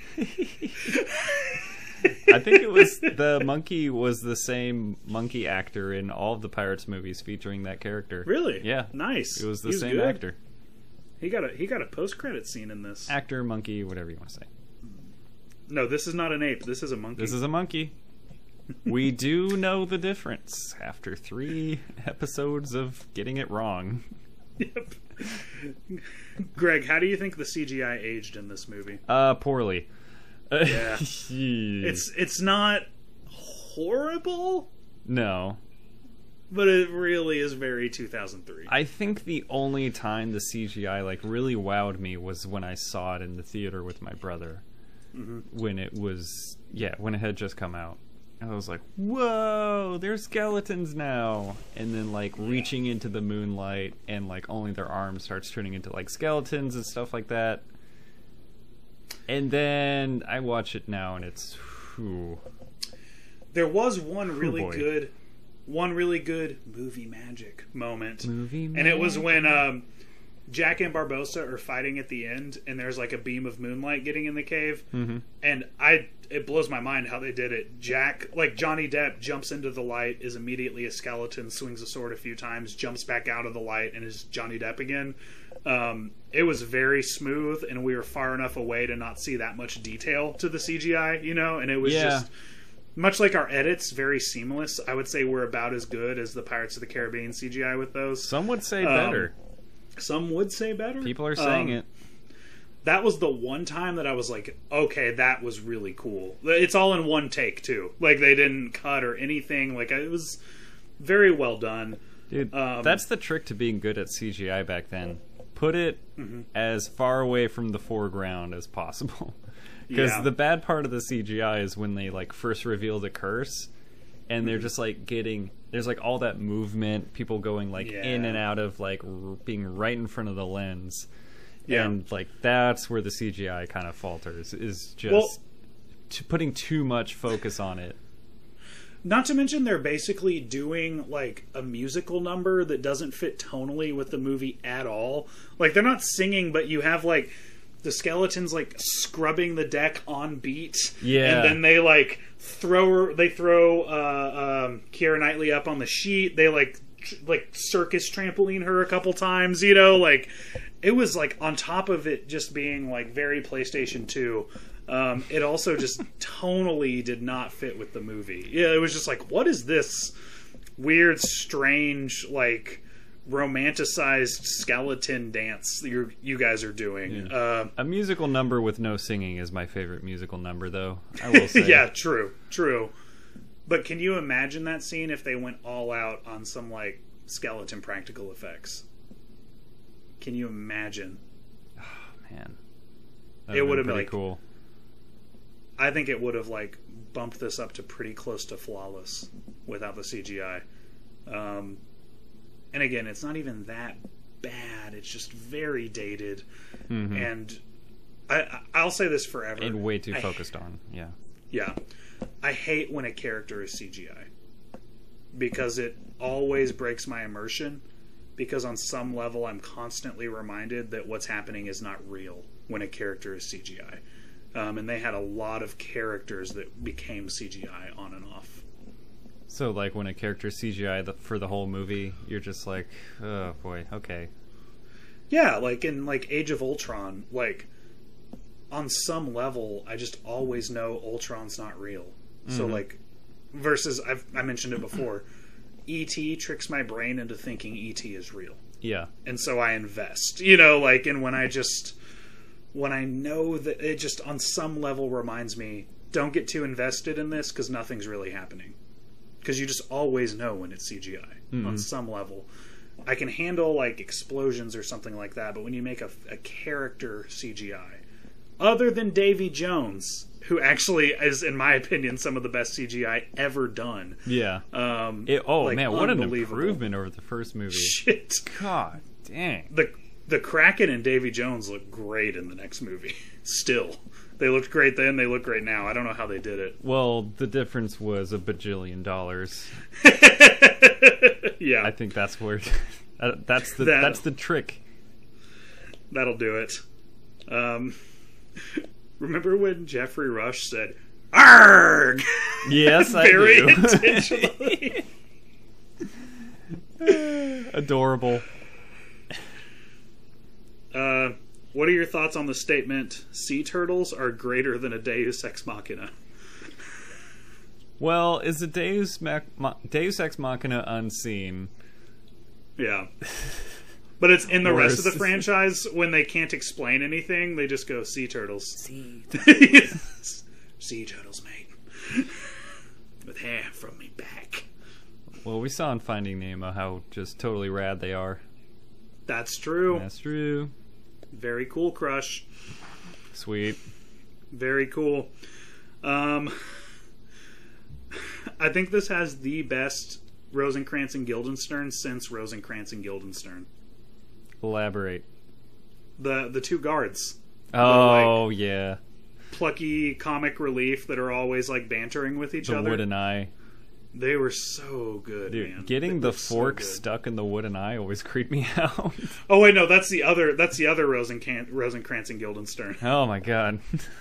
That's Pintel and Ragetti you're talking about, and they're great too. Gosh, this movie has two Rosencrantz and Guildensterns. Look at that. They're good. They're good. Man, I feel like I'm just rapid firing notes right here. Should I keep going? I don't really have a lot of segues in between them. Do you have anything to say? Nah, I really don't. Like, I exhausted all my notes. I was just going to go off whatever you said. Vanessa would have lost her shit when they cut Elizabeth Swann on the palm. She hates when they do that in movies. When they're trying to get her blood in the treasure chest and they cut the palm. She hates it because she's like, why would you cut one of the only parts of your body that you would use for utility? Why not cut the forearm? She would have gone crazy when they sliced her palm like that. The forearm, the thigh, like something that's not constantly utilized to do every daily task. Drives her nuts. I accept it as a trope. It's just what they do. How else are you Doesn't going bother to me at make a all. pact or break a curse? You got to cut the palm. I think the best arc in the movie was... So, when we talked about everyone else's arcs and moral relativism and all these deep themes, Barbossa's arc was that he wants to eat an apple. And it's a true tragedy. To the point that I don't even care that I don't know how the apple got in his hand when he dropped it at the end of the movie. He was just having a sword fight and drops to the ground dead and an apple falls out of his hand. It Like, was where there the fuck whole time. That's his arc. He wants the apple. It's like Rick wanting Szechuan sauce. How else am I going to keep the doctor away? I don't care if it takes 9 movies, Morty. I want me apple. That's my seasonal arc. That's my series arc. We're 9 more mixing movies. metaphors.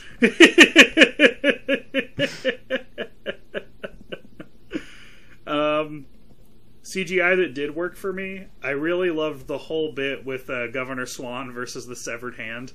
That was really good. That was really, really good. Good pantomiming by that actor too. Yeah. Oh, when he opens the drawer and just makes that face. Yep. You can almost like I feel like I get hit with a waft of decaying flesh. Yeah, I when can he does smell. that. I can smell that part. Oh man. Man, I don't know if I want to go through every note. There's some that could wait. Our Patreon subscribers will get get my full notes. That's right. They're on the Patreon. Check the link. Never. It doesn't exist. Oh, you know what? I'll end on this note because I really like it. They made it an hour and 36 minutes before they sang the Pirates of the Caribbean song. Awesome restraint. They made it mean something, and at that point, when they finally do it, the ride is irrelevant. They have completely departed from anything that you cared about in the Pirates ride, other than, like, there's a few set pieces that look like it and a few quick nods. But at that point, they have completely earned their keep as a standalone, awesome, classic movie. And then they sing A Pirate's Life for me, which is really awesome. Yeah. And I liked it so much, I got up and drank some rum straight out of a bottle. That part of the movie. That's where the rum's gone. That's where the rum is gone. I'm pointing to Denny's stomach. It was good rum, too. If you guys can get any Kahlua rum, I highly recommend it. Drink it straight. It's really, really great. Good rhyme, Denny. Wow, they're not even paying us. Why am I saying brand names and rhyming for them?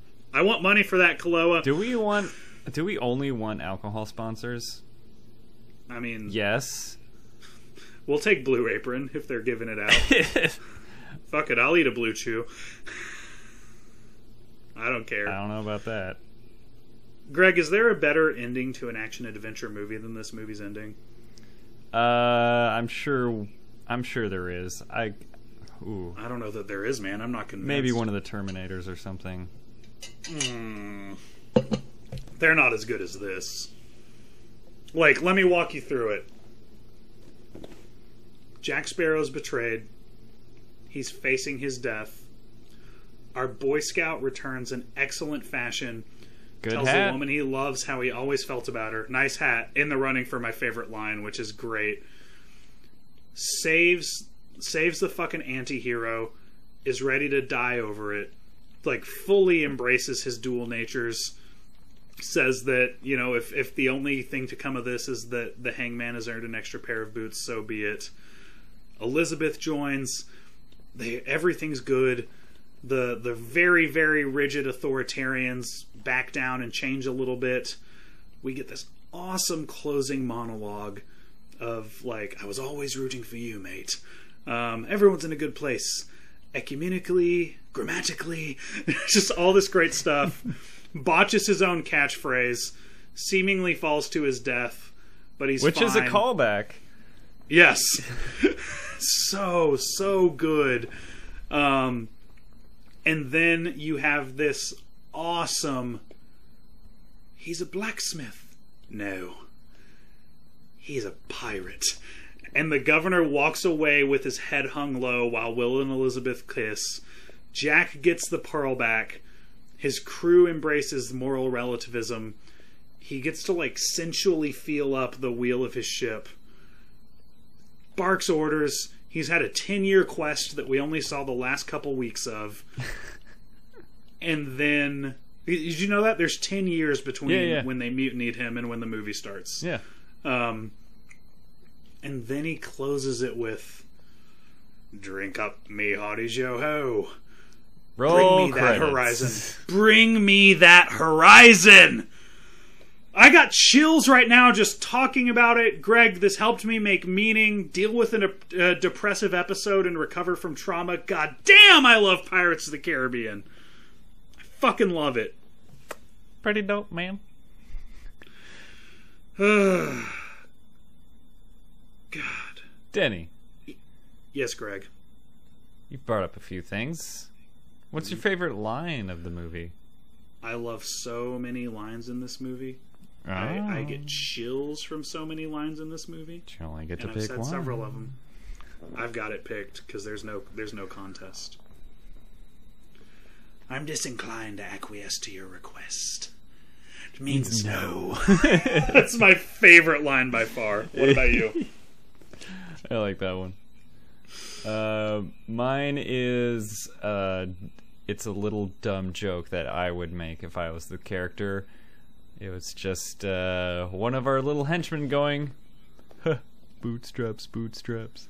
Yeah, that's a great one. Because I would say that too in that scenario. Oh, yeah. No, it's really good. And it's also a title of one of the tracks on the soundtrack. Did not know. Bootstraps. Yep. I'm a Pirates junkie, man. I went through a phase. I went through a really big phase. We got to do the sequels at some point. I've watched most of them pretty recently.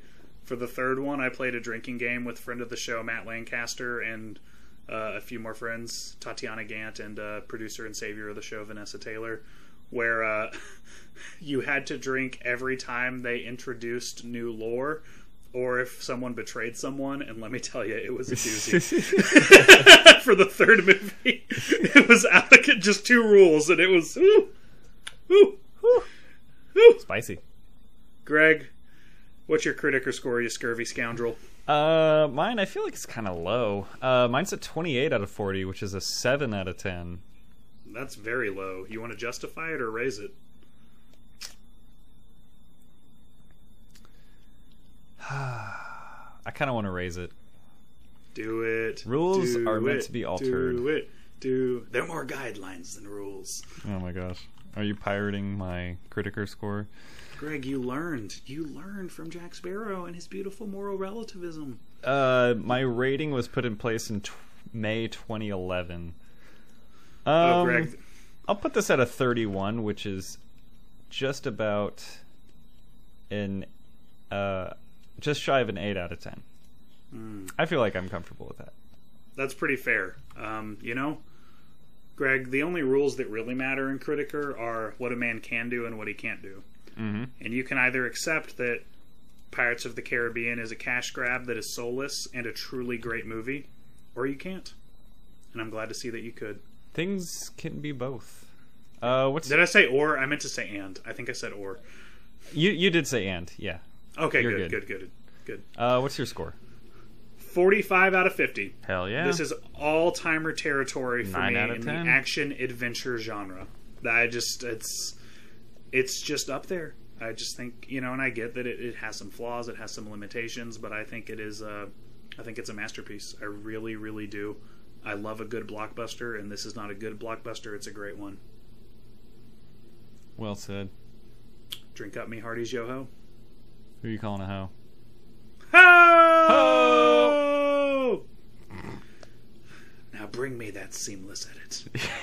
Dun, dun, dun, dun, dun, dun, dun, dun, dun, dun.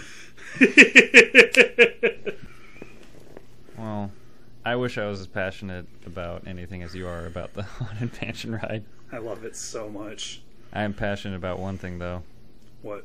Seamless edits. Ooh! Woo! We're back, ladies and gents. Like a spooky ghost, the Haunted Mansion. Like a spooky ghost, I was here all along. It's time to talk about the Haunted Mansion. A movie that I saw once and didn't like, and then saw again for the show and didn't like. Yep. Greg, you've never ridden the Haunted Mansion? Correct. You know what? I can't say that with 100% confidence. Greg. I might have, but I genuinely don't remember. I have so much to teach you, young I'm man. sure there's a YouTube, ride-through video I could just watch, right? There are, yeah. Okay. I'll There's do a that lot. later. There are lots. So... I'm sure it captures the same feeling. It doesn't. For the uninitiated, the Haunted Mansion is an OG, not opening day, but a very old-school Disney Parks attraction. It is a project that Walt himself worked on. It is an enigma that has a lot of cool backstory. I recommend checking out Offhand Disney, the YouTube channel. If you want to know more about the Haunted Mansion and its lore and its history, you're not going to find a better source than Offhand Disney. This is my favorite ride in Disney World. I have a shelf in this room of Haunted Mansion collectibles. My wife and I are crazy about this ride. We have multiple things throughout our house representing it. We have spent a lot of time thinking about it and enjoying it. One time we got stuck on it for 45 minutes because it broke down while we were on it. I am pretty haunted to me. Woo! This is as an adult spooky boy, as a child I loved monsters and ghosts and just anything kind of larger than life, and you tended to find that in spooky situations, and so I think I just naturally gravitated towards that stuff. Man, I am just wild about the Haunted Mansion and have been since I was very, very, very young. Just something that fully captured my imagination in every way. And then they made this fucking movie about it. Oh, do tell. I think I saw it in theaters because I had to go see it because I love the Haunted Mansion. Right. And I knew it sucked. And I think one time I was watching it while playing a board game with friend of the show, Matt Lancaster, and Tatiana, and my wife, Vanessa. And they were like, no, this is kind of fun. And I was like watching it out of the corner of my eye, and I was like, no, it's not. Not even my love for the Haunted Mansion can get me there on this shit. This is garbage. Real quick before we begin, we're watching 3 Disney films. This is the last one that I watched out of the 3. It was Disney the first I watched. Disney Plus has been out for almost a year, right? Oh, I want to say 2 years now, I think. Oh. I feel like it's a little less than that, but it's been out long enough for them to understand that the continue watching section doesn't need to show me movies that are... My progress in the movie is 90 seconds left of credits. You can... I'm done. I'm done with the movie. You can take it off the continue watching. I finished it. I don't need to see... Thank you to the city of Vancouver and Atlanta for letting us film there. I don't need to see that. I'm not missing out. Get it off the screen. There's still 90 seconds left of Country Bears. You want to finish it? No, there's not. But did you watch the You didn't even watch the credits of Country Bears. That was like literally the best part of the whole movie. I think I realized they were still on and then turned it off. See, I was like, I don't want to see any more of the Country Bears ever. And then I saw Wyclef Jean show up, and I was like, hold the fuck up. I'll sit through a few more minutes of this. There you go. But we're here to talk about Haunted Mansion, a movie that opens with a death of a loved one and a suicide. Denny, can you summarize the plot of this kids' movie? Sure can. By the way, suicide is heavily featured in the Haunted Mansion ride. Pretty dope. Yeah, as much as I'm a homer for the ride, I'm like, that probably should be taken out. It's a family theme park attraction. Ghoster really cool, but it's very understandable if like romanticizing suicide is very triggering for you. And I'm like that part could go. So the plot of this movie is that Eddie Murphy is a real estate salesman who loves work more than family. And family's I've never seen that in a movie before. Ever. What an original arc. And his family's gonna go to the lake or some shit. He says the lake, yeah. The lake. What? The only lake. Lake. They're going to the lake. And then they get summoned to sell an old spooky mansion. And then it turns out that apparently the ghost thinks all black people look the same and thinks that Eddie Murphy's wife is his 1800s bride, and it's all a trap for her, and they have to rescue themselves from this ghost mansion. I'm bored, Denny. I'm trying my hardest to say something bored, funny or interesting, and the only thing that's coming up is I have a note in all caps that just says forced comedy. I don't even remember what I was referencing. Is that a note or a suggestion for us because we can't get anything out of this segment? I think it is a note, and let's not try to force the comedy. Let's embrace the macabre, shall we? This is bad. This is a horrible movie. Dude, Eddie Murphy had just done Shrek 2 years earlier. He was getting DreamWorks and Disney royalty checks. He was going to be richer than God himself. I was saying, we need to know what his agent had against him at this time, because this is the Pluto Nash era of Eddie Murphy, and he chose some bad projects. He really, It was a fall from grace from one of the most beloved and talented comedians of a generation to just in the early 2000s fall off the edge, man. Like, and I honestly, like, I don't think it's Eddie Murphy's fault. One of my notes in this is Eddie Murphy tried. He showed up. He never seemed like he was mailing it in. Yeah. He really seemed like he was putting his best foot forward, and I just think, man, he got saddled with some awful projects in this era of his career. And I'm a, I was about to say I'm an Eddie Murphy fan. Like, that's not normal. Like, yeah, everyone's an Eddie Murphy fan. Like, Eddie Murphy's awesome. His best movie since this one, or I guess since Shrek? I don't know. Was no. What's the name of it? Shoot, it was the Netflix movie. Just came out. Was it Dolomite Is My Name? Dolomite Is My Name. Yes, yes. Thank you. I haven't actually seen it. I've heard it's fantastic, though. Dude, you gotta see it. Everyone's told me I don't need to. Everyone's told me to see it, but the reason I haven't seen it yet is because I want to educate myself on the source material, and everyone keeps telling me I don't need to do that, and that's just not the way I am. I need to know the context. Yeah, you really don't. I understand if you really want to. It's just how I work. I have to. It's not even a want to. It's a I want to be informed. I think you'll enjoy it more. And low-key, an all-time performance from Wesley Snipes. Wesley Snipes rocks. This is known. Yeah, he's great in this movie. This is known. Anyways, Haunted Mansion. How do you have Eddie Murphy and Wallace Shawn and somehow find a way to not be funny? Like, what the fuck? Those are two hilarious comedians. They somehow fucked it up. Like, you've got to try. You've got to fucking try. Like, I don't know how they did it. They're picking Wallace Shawn's character. Okay, maybe that wasn't supposed to be funny, but you're like, all right, Eddie, you're gonna play a guy that is trying to be funny but isn't.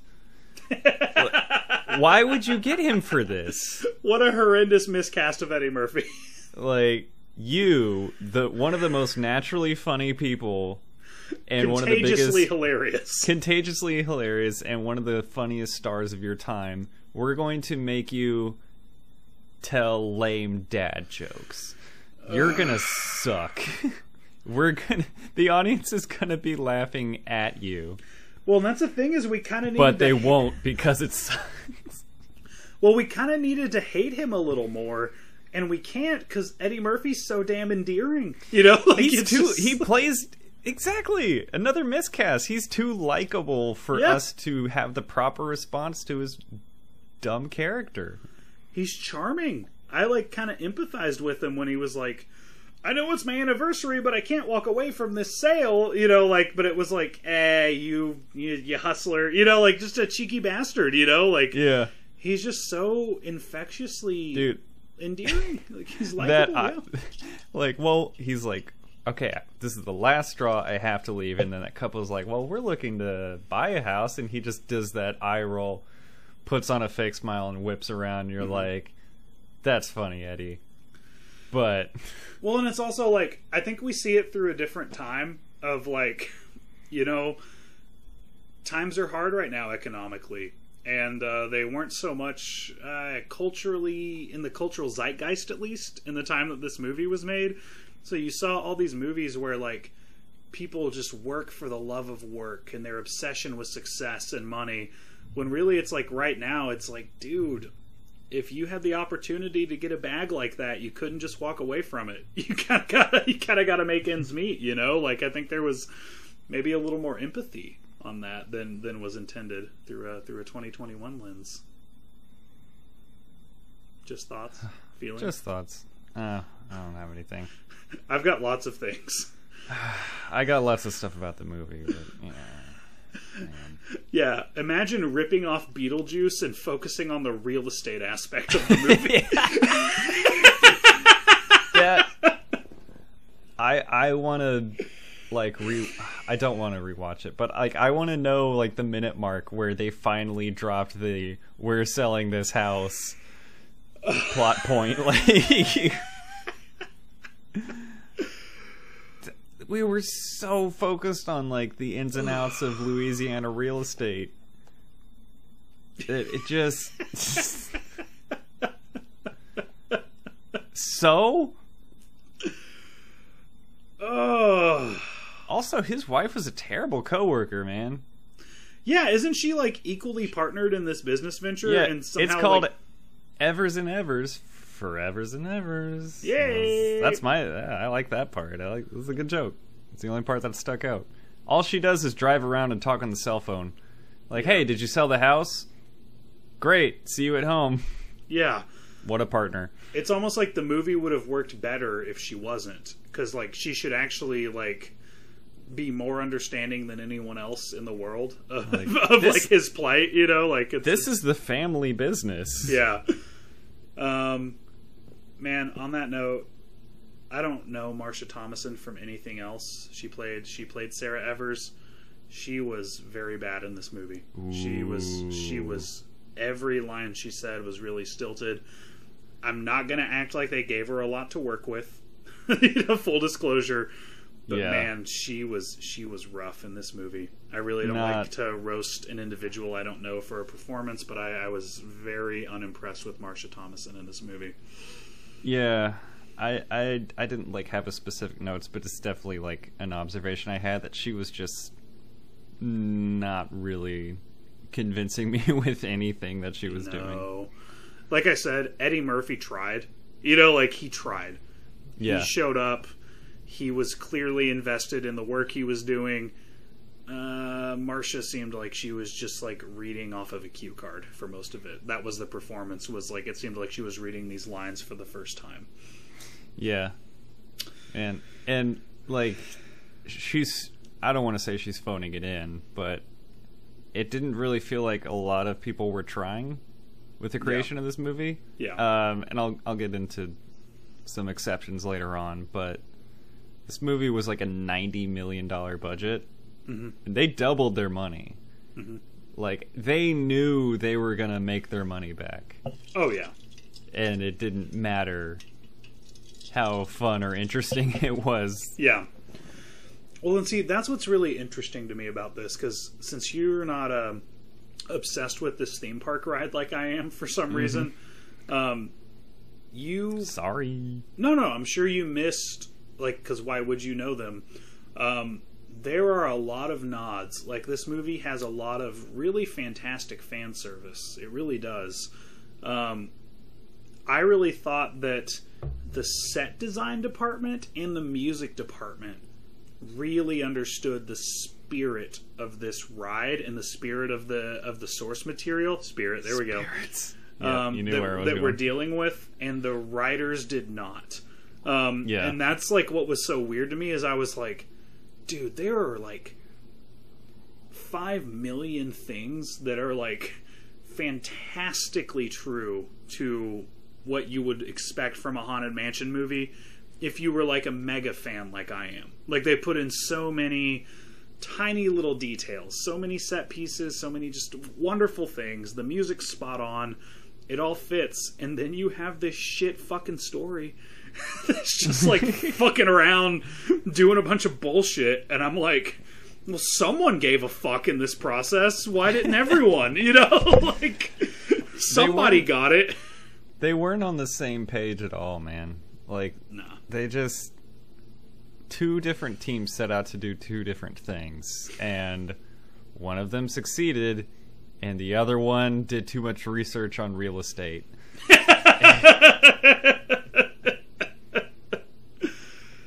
Oh, man. It was an extremely serious story, is the other thing. Like, the tone of it was just... It was kind of lighthearted at the beginning, which is the only part that I was like kind of engaged. Like, oh, this could kind of go somewhere. Because I forgot most of the movie from my first watch through. I probably watched it like in 2006 or something. I don't know. Yeah. And then watching it through this time, I had forgotten almost all of it. Mm-hmm. So, like, the lighthearted parts, I was a little more engaged with. Eddie Murphy's just the main focus. He's doing his thing. Okay, the family drama stuff's a little boring, whatever, we'll see if this gets more fun. And then it just, the more serious it gets, the less engaging it is. Like, it just drags. Yeah. And I wish this was as lighthearted as Country Bears. Yeah, well, and see, the spirit of the ride, spirit again, is it starts off really scary, and then it turns into a comedy in the third act. These are the lyrics of the Graveyard Song that they sing. Shrouded in a daft disguise, they pretend to terrorize. Grim grinning ghost come out to socialize. And it's like, you originally thought these ghosts were horrible, but really they just like to come out in the graveyard and like hang out with each other and scare a few humans every once in a while. And Which is what they do in the movie. Sure, but they completely botched the whole tone that has this really cool, because like in making the ride there was this debate of like, should it be scary or family oriented, and the compromise was like, fuck it, we're gonna cut it in half. And the first half is gonna be scary, and then the second half is gonna be family oriented. And it works. It just works in every way. And that's what blows my mind about this, is that Disney has actually come up with like several different lores for this ride.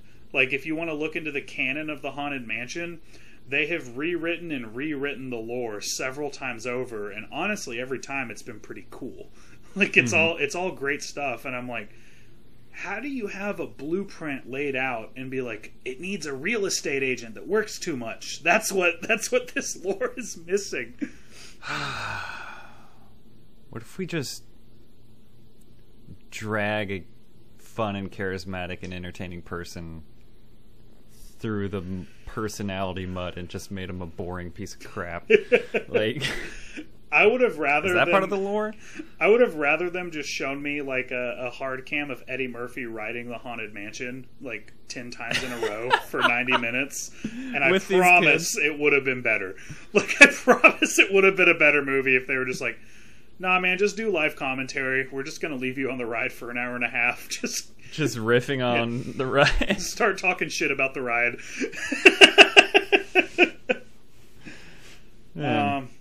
You know what I was thinking this whole movie? Save us, Guillermo del Toro. He has been saying for like a decade that he is in pre-production for an awesome Haunted Mansion movie set in the 1800s, centered around the Hatbox Ghost lore for the deep cut fans. And basically, every time I've checked in on it, people will ask him, hey, you've mentioned this. Is this still a thing? And he'll be like, yep. Any updates? Nope. But I do still intend to make it. So I was just like, man, Guillermo wants to make this. You know, like there's... And I just think there's... Which, again, this Haunted Mansion, this fucking ass Victorian era ghost ride. Why the fuck don't you set it in the Victorian era? What the fuck is wrong with you guys? Guillermo knows how to do that. It's set in modern times, but I don't feel connected to the modern world at all. No. Like, because you leave it. They're in a modern house for a couple minutes, and then they're in like a tiki bar for a couple minutes, and then they drive there in a modern car, and then they just hang out all confused. Like, it didn't matter. Yep. Was dumb. Speaking of it didn't matter, just keep in mind that the stakes for this movie the entire time were a weekend at the lake. That's all that was on the line. Like, nothing else was ever in jeopardy.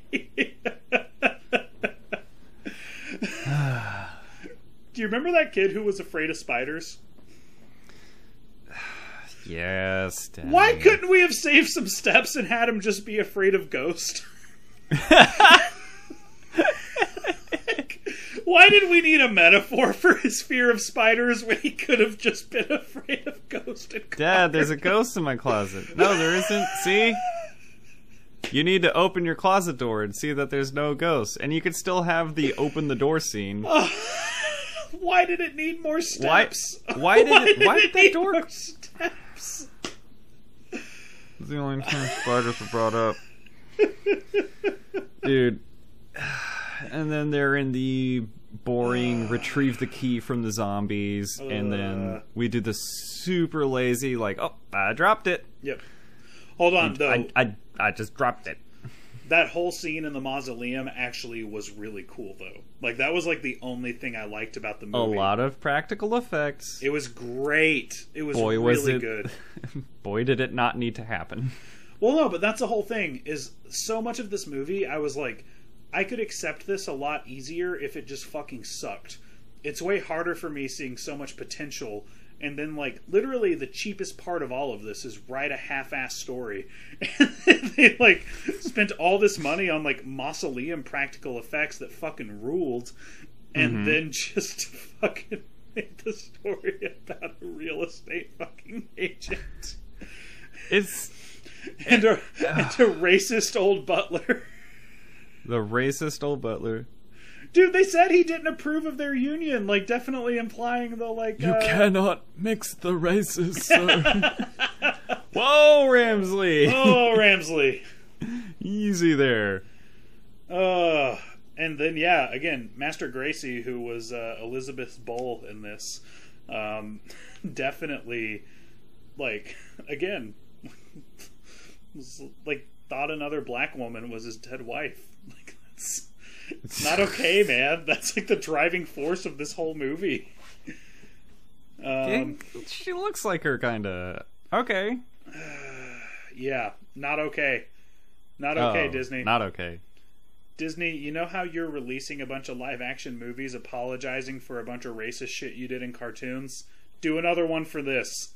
And make Guillermo del Toro direct it. Just, we demand an apology for this movie, and if you happen to accidentally make a good Haunted Mansion movie on the way, so be it. Dude, if Suicide Squad can get turned around that fast... Yeah, good point. It's time for a Haunted Mansion with a competent director. From the director of Guardians of the Galaxy. James Gunn! Brings you the Haunted Mansion. And from the Transparent Man, John Cena. Because he's in Suicide Squad, and you can't see him. Vanessa would like it to be known that she said the line, "the deed to the house," in sync with the movie, not knowing it was coming. That's how predictable it was. I was hoping it was a treasure map to the cursed Aztec treasure from the Black Pearl. So, I'm glad you brought that up, Greg. Oh! Because if you want to really dive deep into the lore of the rides, Pirates of the Caribbean and Haunted Mansion exist in the same universe, canonically. Yeah, the Disney one. No. Oh, canonically. No. Canonically, in the stories of the rides, the original owner of the mansion was Captain Gore. Sparrow. Yeah. No, Gore Verbinski. What? No, he was really named Captain Gore. And the story is that he was a pirate who reformed himself and bought a big old mansion. His wife found out... In the Louisiana Bayou. Yes. And his wife... then tried to sell it. No. With a real estate company. But no. He sold it to the Walt Disney Company. And they made a Disneyland out of it. No, but the lore is that his wife found out about his pirate past and he had to fling her out the window, and then in his guilt hung himself. Okay. But so yeah. that's the Gore lore. Yeah, you can dig even deeper. I'm going to recommend Offhand Disney to everyone. These were conceptually conceived to be in the same universe originally, and then they were like, it's like 1957, no one does that, and kind of strayed away from it.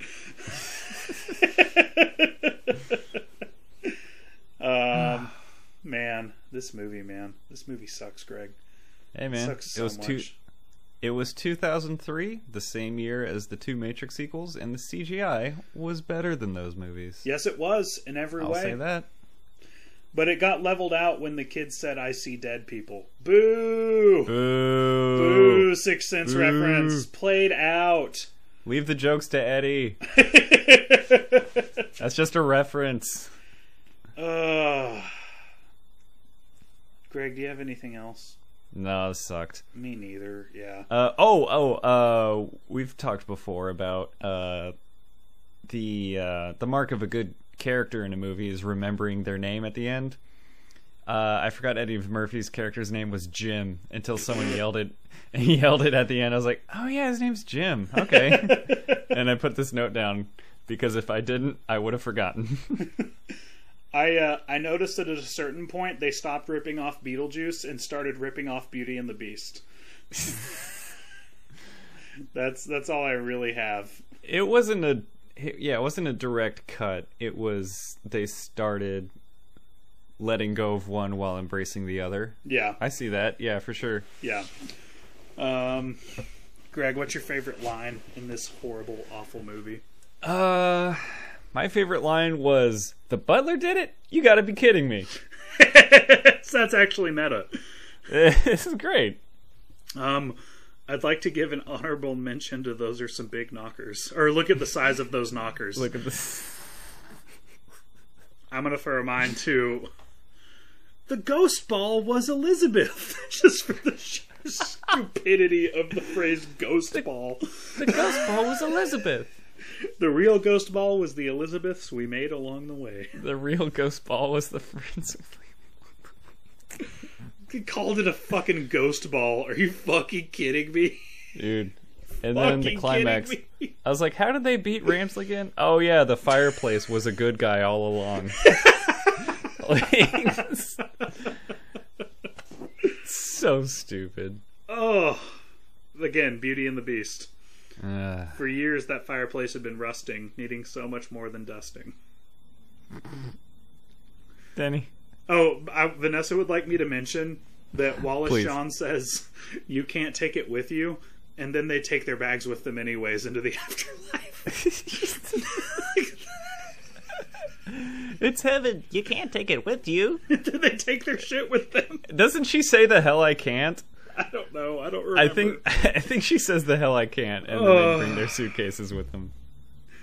Greg, what's your damn critiker score for this? It's too high. It's a 16, which is a 4 out of 10. Mine's a 18 out of 50, same as Country Bears. Okay. Both are redeemed only by the practical effects. Yes, I did like a lot of what I was seeing. The harmonizing statues were funny. Yep, you know... Which was the only non-Eddie Murphy character that was funny. Hold on, Vanessa wants to say something? It was when they were going up to heaven. Oh, yeah. When they were going to heaven, Vanessa wants it to be known. That's when they said you can't take it with you. Also, TIL, I for some reason didn't realize that was fucking Wallace Shawn. Jesus Christ. Vanessa just disqualified herself because she didn't notice Wallace Shawn I was in the did, I movie. noticed him, but I didn't put it... I expected more of him, is really what I thought. This is compelling audio, babe. One of the most unique and recognizable like character actors you could ever put in a movie, and they're just like, let's just have him hang out, walk around, say some ghost exposition. Yep. Let's waste Wallace Shawn. Oh, I can't And believe they did it. I can't believe they didn't find something better for him and Eddie Murphy to do. I'm here to spout exposition. And there it is. Greg, you have so many impressions up your sleeve that I just knew nothing about. That was a good Wallace Shawn. It's pretty non-conceivable, isn't it? Damn it, Greg. I'm not feeding the troll. If you don't feed the troll... God damn it. Oh, Crystal Ball Lady sucked. Her name is Madame Leota, and she's one of the don't coolest care. parts of the ride. I don't care. I want to ride the ride again. The ride is good, I man. don't want to see the movie again. The movie, might have made me like the ride less. No, it didn't, but I was like, this better not ruin Disney World for me, because this is my favorite ride and one of my favorite ththings in the world. It ruined the episode. Boy, did it. Even one of my notes was like... And you thought Country Bears was going to drag this down. Country Bears was bad but harmless. This was bad towards something that's important to me. Country Bears had no... Well, it actually did have a real estate plot. I take that back. Damn it! God damn, did Disney be like...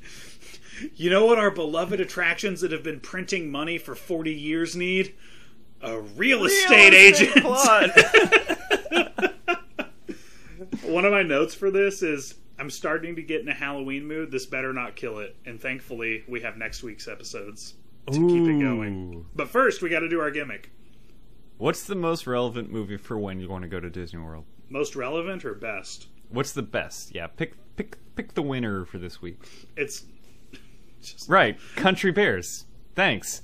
All right, so moving on. Gregory. Yes. No. Fine, it's Pirates of the Caribbean. By a landslide, it's Pirates of the concede. Caribbean. I concede. Oh, man. If if you really wanted to get hyped to go to Disney World, I would honestly recommend like watching an animated classic. But of the ride adaptations, Pirates of the Caribbean, even though it's the least like the ride. Greg, do not recommend Song of the South. Stop. I haven't seen it. No one's seen it. It's like impossible to see it. I thought it was on Disney Plus. No, they like have gone scorched earth on that thing. No. I'm not joking, dude. It's hard to track down. It's in the Disney Vault. Yeah, they have a master tape, but like they're like getting rid of Splash Mountain. You know that, right?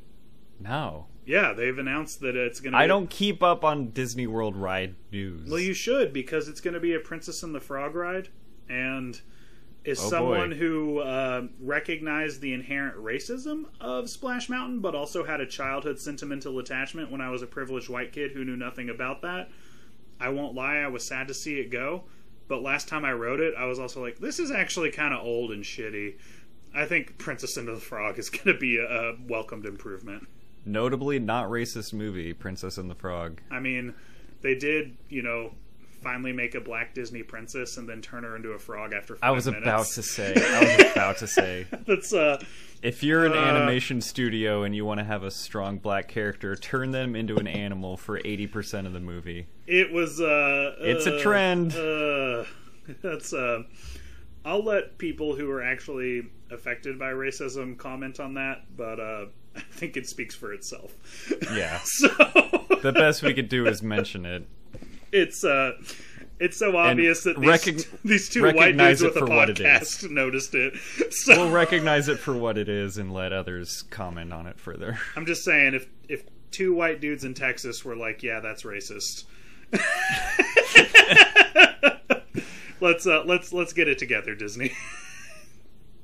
Even Soul, man. All right. Anyways, we're done. It's been a year. Denny, what are we doing next week, buddy? Oh, Greg, we are doing something that I love. I think it's going to be my favorite episode. I just got all excited again. These are very me-centric episodes back to back. I love Disney World, and we're doing the best movie for when it's Friday the 13th. My favorite film franchise. Oh my god, I'm so excited. Your favorite holiday that comes sometimes twice a year in any given month. Mm-hmm. Friday the 13th. Hell yeah. I'm so excited. I have watched the first, and I'm like 3/4 of the way through part 4, which we're also doing. I've watched this whole franchise like 80 times. I could riff, but I just wanted an excuse to rewatch, and we're officially declaring it. The winner of the poll was Friday the 13th, Part 5, A New Beginning, and I think the listeners chose right. Good job, everybody. This is going to be a bonkers episode. I kind of want to give people some expectations, but I also I don't know, maybe we should just hold it off. Yeah, well, if you're a fan of the movies, then you already know. Yeah. If not, then you know we're going to have fun. This is going to be one of our most fun episodes to record. We're going to have a blast. We've watched a lot of bad movies, and we've watched a lot of good movies, but we haven't watched a lot of delightfully fun and also just shitty schlock slasher movies, and this is my wheelhouse. We really haven't really gone too far deep into my weird shit, and this is right up my alley. I am so excited for our next episode. Not only that, we haven't really done horror at all, which is like your staple. It's my boy. It's my main boy. I think it's like I work on I've got some horror shorts in pre-production with the boys over at Fright 90, and this has kind of been my we do horror over there. We can just do whatever over here, but man, we're entering spooky season right now. We're getting there, and this is when the crypt doors creak and the tombstones quake. Spooks come out for a swinging wake. Happy haunts materialize and begin to vocalize. Grim grinning ghosts come out to socialize. Thank you, Haunted Mansion. Thank you, Haunted Mansion. To reiterate, we will be watching Friday the 13th, the original movie. We will be watching Part 4, and the poll winner as selected by you, Part 5. Oh yeah! Sorry, Part 7 and Part 8. Jason will have to wait to take Manhattan. We're gonna do them all eventually. I'm gonna see to it. This is why we did this idea. Is there's future Friday the 13th, so there's 3 more movies that we'll do next May, which is the next Friday the 13th. Oh baby, oh Jason, baby. Jason X fans, just you wait. We had to wait till we had better audio quality for Jason X. Once we get our That's new mics right. in the mail, We might have to get that in-person recording. I'm gonna see if we can get in person with us and Kane Hodder for Jason X.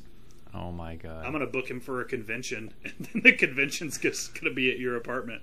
movies for WinCon at my place. All of our fans are here, Kane. It's just you guys. It's just you guys. Our partners I know. are here. We got you a mic. Let's go. So yeah, if you want to vote on future polls, please find our Facebook page, Movies for Win. Follow us on Twitter also, where those will be posted, at Movies for Win on Twitter. That's where you'll see all our the movies in later episodes, and also know when the episodes are posted, which is generally every Friday, and every Friday the 13th.